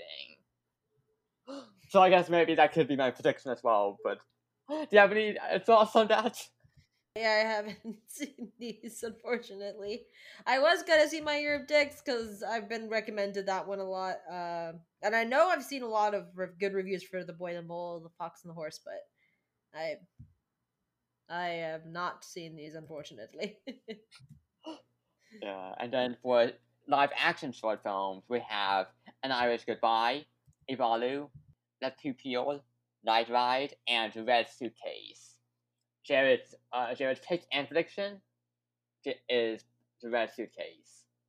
And I gotta say, for me as well, honestly, that's my also pick and prediction. That was actually really good. Very much into that for both. I've heard a lot about it, The Red Suitcase, for sure. But I think, like, interestingly, I think it has the less odds on Gold Derby. It looks like the one that's like really kicking it is An Irish Goodbye. I haven't seen these, unfortunately, yet. I will seek these out. I need to. That's good too. I would say. I want to answer. Because I saw An Irish Goodbye and Night Ride right before our podcast. I wanted to squeeze in a couple more short films, and I'm kind of like, I can understand the criticism that's coming against Night Ride now, because I'm just like, okay, it's kind of like it's handling certain issues in a way that I'm not entirely comfortable with in regards to like transphobia and all of that. I'm just like, I question this. I question Night Ride's nomination. We'll see. So that's my pick and prediction. The rest of the case, along with Jared. And then for sound, we have All Quiet on the Western Front, Way of Water, The Batman, Elvis, and Maverick. What's your pick and prediction? I think that I'm not when it comes to this, I'm not like the best like knowledgeable. It's just I know that there were like a lot of like snubs that people were complaining about. And mainly like with Nope. I think that was one where it's like a lot of people were like really mad. Then I think that would have maybe been like my pick. So much of that movie just terrifies you with its sound purely. That was just like just the screams in that movie and the sound is just like, oh my god, it's just bone chilling. and Yeah, like a complete sequence in it is like, ah, yeah, like that. Nope gets nothing, nothing, nothing, no nominations for Nope, and it's so terrifying. It's so just like disappointing, and why? And General Horror just got snubbed, for the year 2022, as Connor and I also talked about. We talked about this a bit on our own podcast, on our top 10 movies of 2022, and it was just like, bah! It's unfortunate because I think that if it had been nominated, that would be like my absolute pick because that was an aspect that was very very strong about it and that left a good impression on me, very strong impression.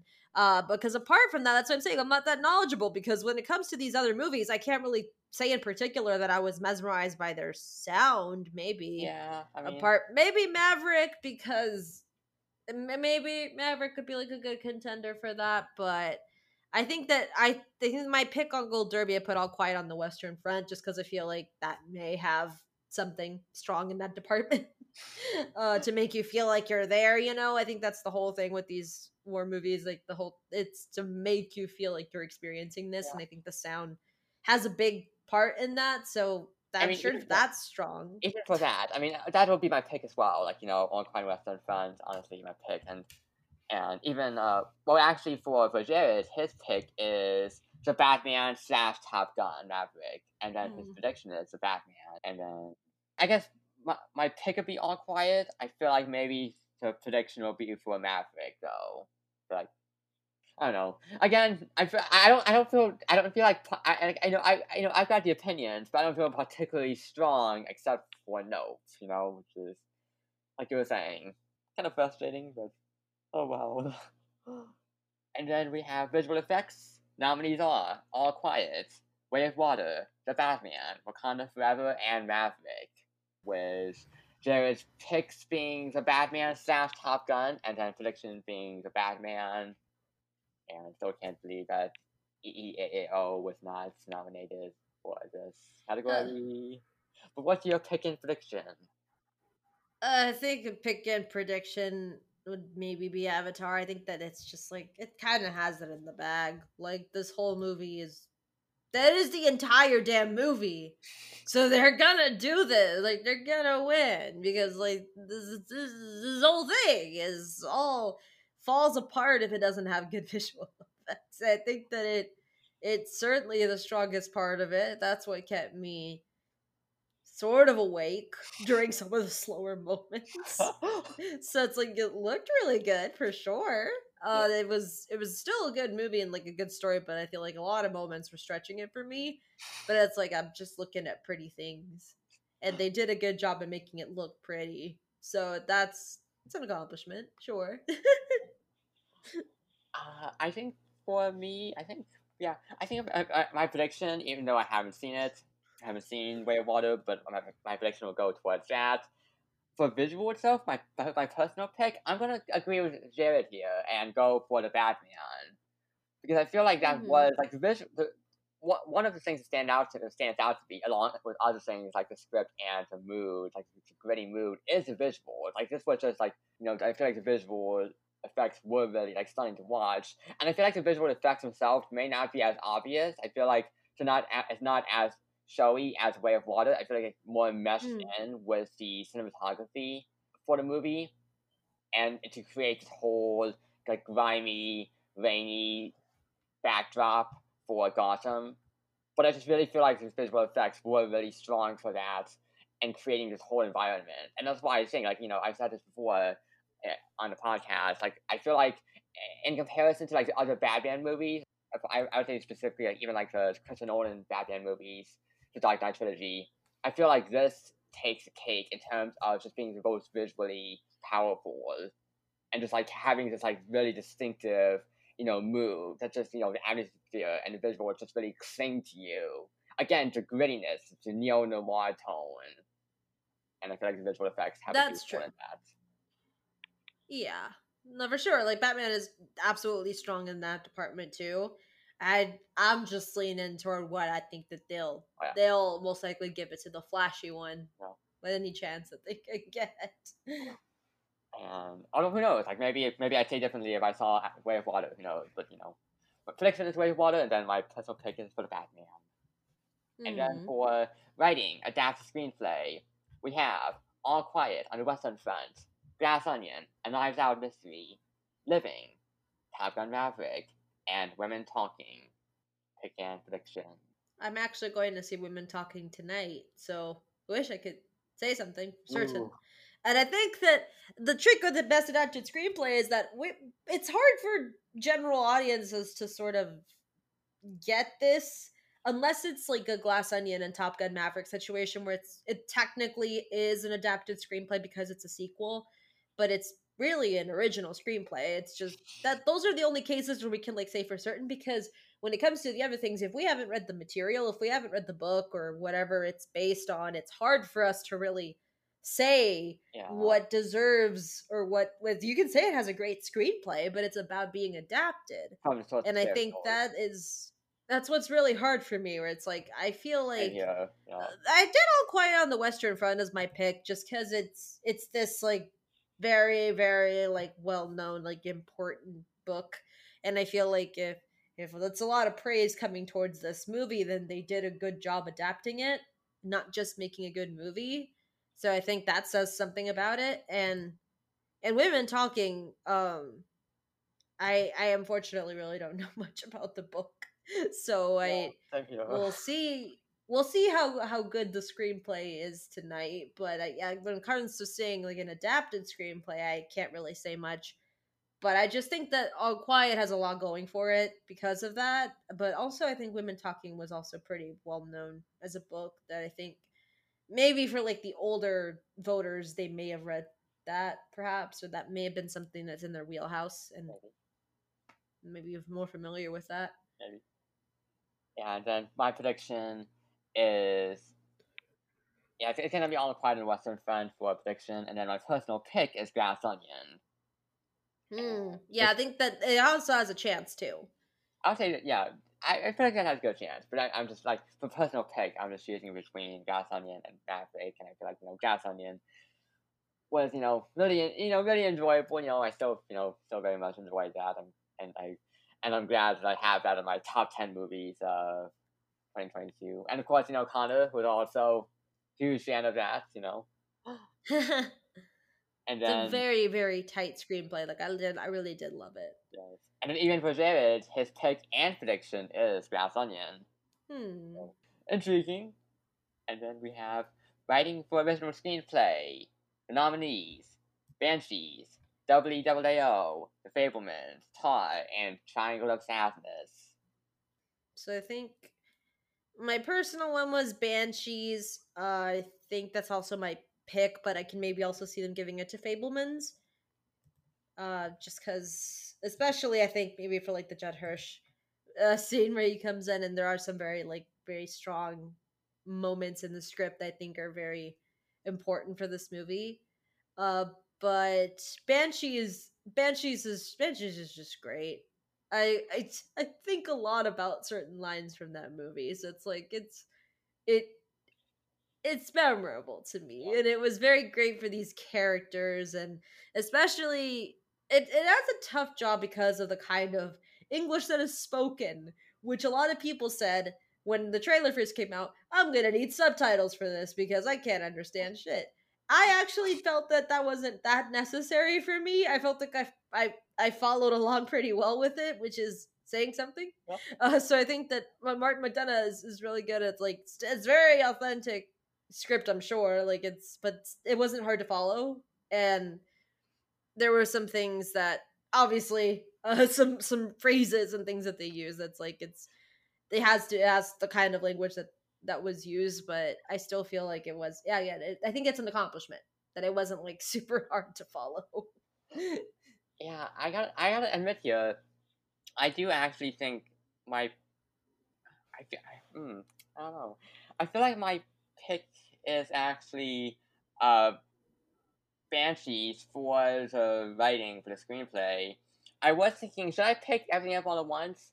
But I feel like while I think the script is strong for Everything Up All at Once, I feel like Everything Up All at Once is founded, like the quality of that is founded not just on the screenplay but on everything as a whole. It's more like the whole package, Hmm. not just the screenplay. with it's like with the performances and the editing and the visuals, and it's everything, not just and the direction, not just the screenplay. Whereas I feel like comparing the screenplays between Banshees and Everything All at Once, I actually feel like the screenplay just by itself of Banshee stands out just a little stronger than Everything All at Once. And I think that like the dialogue mainly is what made it like one of my favorites from last year for sure. Like I loved it and I wanted to rewatch it as soon as possible. And not only did it look great, but it's just that the dialogue is very important. It's very snappy and comedic, and it still has that dark edge of these very serious topics. You know, mortality. What do you leave behind? What kind of legacy can you possibly leave behind? What can you do to make yourself remembered? It's like it's very important and deep stuff, and yet it's still sprinkled in with these very ridiculous things that sometimes happen and are said. And it was amazing. I really did not expect to like this movie that much, but the dialogue was so good that I think it, with along with the performances that delivered that said dialogue, was just so good to me. And that's why even I think my pick and prediction, for both for Banshees and then for Jared, his pick is Banshees / Fabelmans. His prediction is Banshees, and I will say, like, I feel like all the nominees for writing an original screenplay, they're all like solid at the very least, because I also do find quality in screenplays for the Fabelmans, Tar, and Triangle of Sadness. You know, so I feel like this is a category where like everything is just generally solid at the very least, and then we only go up from there for the nominations. I think that's another Triangle of Sadness upset where it's like never would have expected it to get nominated, but honestly, it's like it also has a very strong screenplay too. Oh yeah, definitely. Sure. Yeah, so that's the writing for original screenplay, and now we have Best Picture, the final category. Oh. So the nominees are All Quiet on the Western Front, Avatar: The Way of Water, The Banshees of Inisherin, Elvis, Everything Everywhere All at Once, The Fabelmans, Tar, Top Gun Maverick, Triangle of Sadness, and Women Talking. I think it's pretty impressive that I only got one wrong out of this. I think that I got like most of them were like I was pretty spot on with the nominations because I kind of went on their mindset what I thought that they would go for. I thought, All Quiet had to be nominated because I feel like whenever they include a foreign film in the best picture, it's because it's a really, really, really strong one that has like a lot of hype and just generally accessible to people. So I thought it's a war movie. Everyone's going to want to watch this. They're going to give it a Best Picture nomination. I feel like it. So I put it in there. Was not disappointed with the rest of the roster there, but I did have The Whale that was not nominated, and Triangle of Sadness got it instead, which I think is actually better. I think that's a better choice. I just didn't expect it, but the rest of it is what I put. And my personal pick is Everything Everywhere All at Once, which would be amazing. Yeah, same here. Same here. I think that like my 2 and 3 are like my runners up. I think I love them both so much that I wouldn't be upset if either The Fabelmans or Banshees wins. I would love it so much if either one of those movies takes it. I think that anything else apart from that would be like good. I liked all of these movies, but it's like I wouldn't be like, oh, Best Picture, yes. It's those three are like so like enjoyable and great to me. That's like, yeah, I can see that happening. Yeah. So Jared's pick is WWAO / Fabelmans, and then his prediction is WWAO. I feel like my pick is, honestly, my pick and prediction is both to both going for Everything All at Once. I want this to win. This is such a powerful movie. It's my favorite movie of the year. Not an original opinion. It's a movie that a lot of people love, and I want this to get the awards. This wild movie, this bonkers movie that is also so heartfelt and so insightful and just like and so optimistic. And I wanted to win. I wanted to win. I You think just feel like it normally doesn't happen. Like I don't think normally it, it's been too considering the this has been too reputation. wild. No, the reputation that the It's been Oscars normally too have. wild, too bonkers, too Yeah, outrageous. think that there have been like a lot of things where it's like what has been nominated has been like, oh yeah, like the most critically acclaimed, the most like, it's just the reputation that they have, right? That they don't normally award something like this to the most fun, exciting film, really. And I think that it's just everywhere, everything, everywhere, all at once. It's that beautiful sweet spot of being this crazy, chaotic, fun movie, but it's still delivering something very deep and insightful that I think is what got it this kind of Oscar attention, not just because of the hype, but because it's still something that they can recognize as a very, very good movie and deserves something like Best Picture. I think I really hope so, because I feel like Parasite was like the last time I got really, really excited by a movie where it's like, oh, this has to win without question, because it's just it's so so good, and it's hilarious, it's insightful, it's like it doesn't happen that often. Other times it's like, oh yeah, this was the best made, the best acted, the best production. Yeah, this is best picture. It's normally good, but it's not like the most exciting choice. That's what normally happens. So Yeah, or for me to see something like this in there, it's like, please, please, because it's great, it's amazing for something this insane to get in. yes. Ah, wow. We have gone through all categories for the Oscars. Yay! We've given up our picks and predictions. Now, are there any final thoughts that you want to offer? So I think that for the most part, I'm just very happy about this. I'm very passionate in particular about this year. Again, because I think I'm just way more excited about a lot of these movies than other years in particular. So I think it's just a very strong year, and I'm super super excited for this. Honestly, I know I'm gonna be like super thrilled at a lot of these wins, and that means something. That means something, because normally it's just this kind of stuffy thing that I'm kind of rooting for a few things there, but this really has me very excited, and it's a great change, and I look forward to what this year will bring. I hope that we'll get some more great stuff. Apart from the very weird, odd choices here, I think that most of this is stuff that I'm honestly very satisfied with and happy, and I don't think I'll get too disappointed. At least I'm hoping not. But Yeah, I think there's we'll very little see. room for that. We'll see. Yeah, and I will say that I just want to mention that there were also a lot of quite a debate about how there were no women directors who were nominated for this year, which is definitely odd No. when you consider that there were there were directors like Sarah Polley for Women Talking. Oh Like yeah. it's kind of like I haven't seen Women Talking, so I can't give any personal opinions on it. But I know that's a big movie, and so why wasn't she nominated? Or even or even like Charlotte Wells for Aftersun. Like, why wasn't she nominated? And I did I thought that was strong direction for for the movie. I would have been like, oh, that would have been worth a nomination, or even Gina Prince Bythewood for The Woman King, which also I know a lot of people were like, oh, that was also a big snub, or Maria Schrader for She Says, which has been more controversial around the I feel like that movie. But I know that some people will also like World War Stuff as well. So it's just kind of interesting how there were women directors this year who could have been up for a nomination, but it was just all men for the best director category. Kind of it's interesting.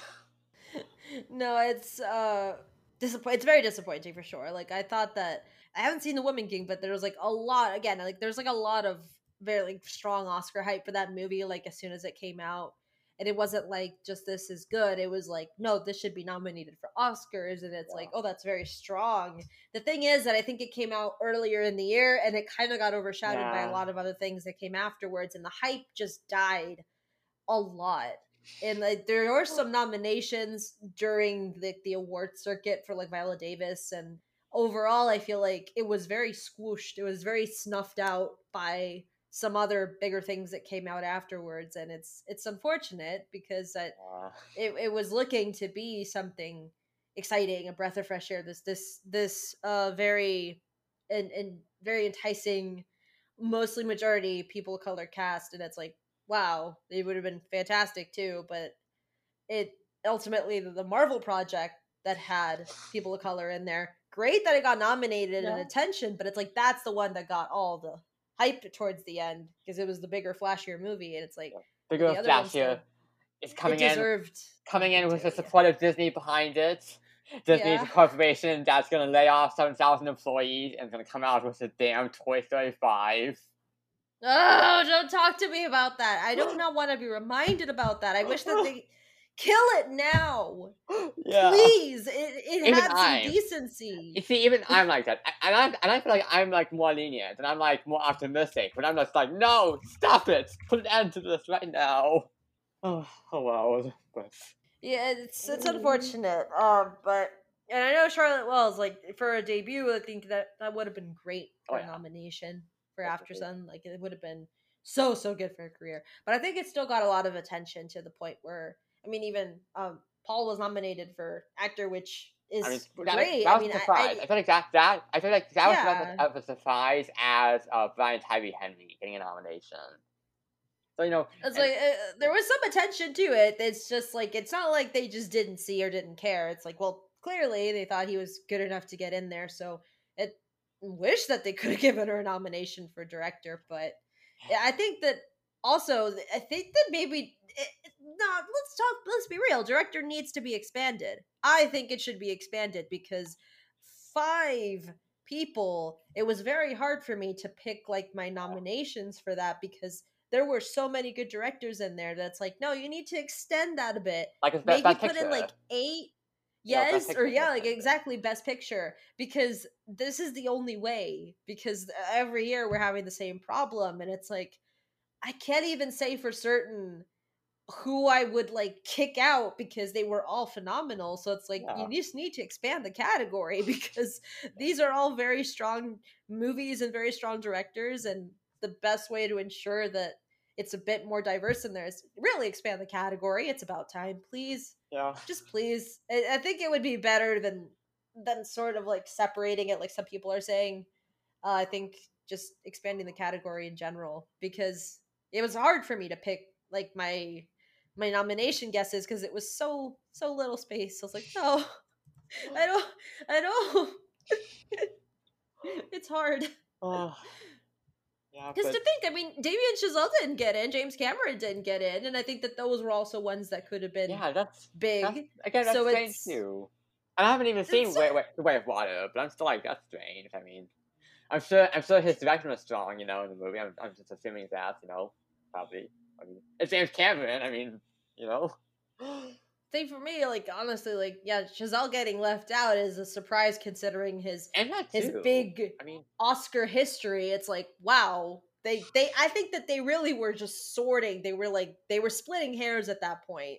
That's what it felt like. There was like it was a really strong year, so I think that making the category bigger would definitely make more room for all these great talents because it unfortunately as much as we would have loved to have some female directors in there even some other ones were left out too because like it's just too small. It uh, can't fit everybody.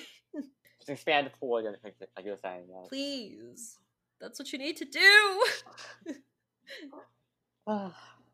Well, so if we don't have any more thoughts to offer on the Oscar nominations, our predictions and picks, I think we can segue onwards to good words. Now this is a segment where each of us gets to recommend something: a book, a movie, a TV show, a podcast, music, etc. Whatever we want. So, Misty, what is your good words?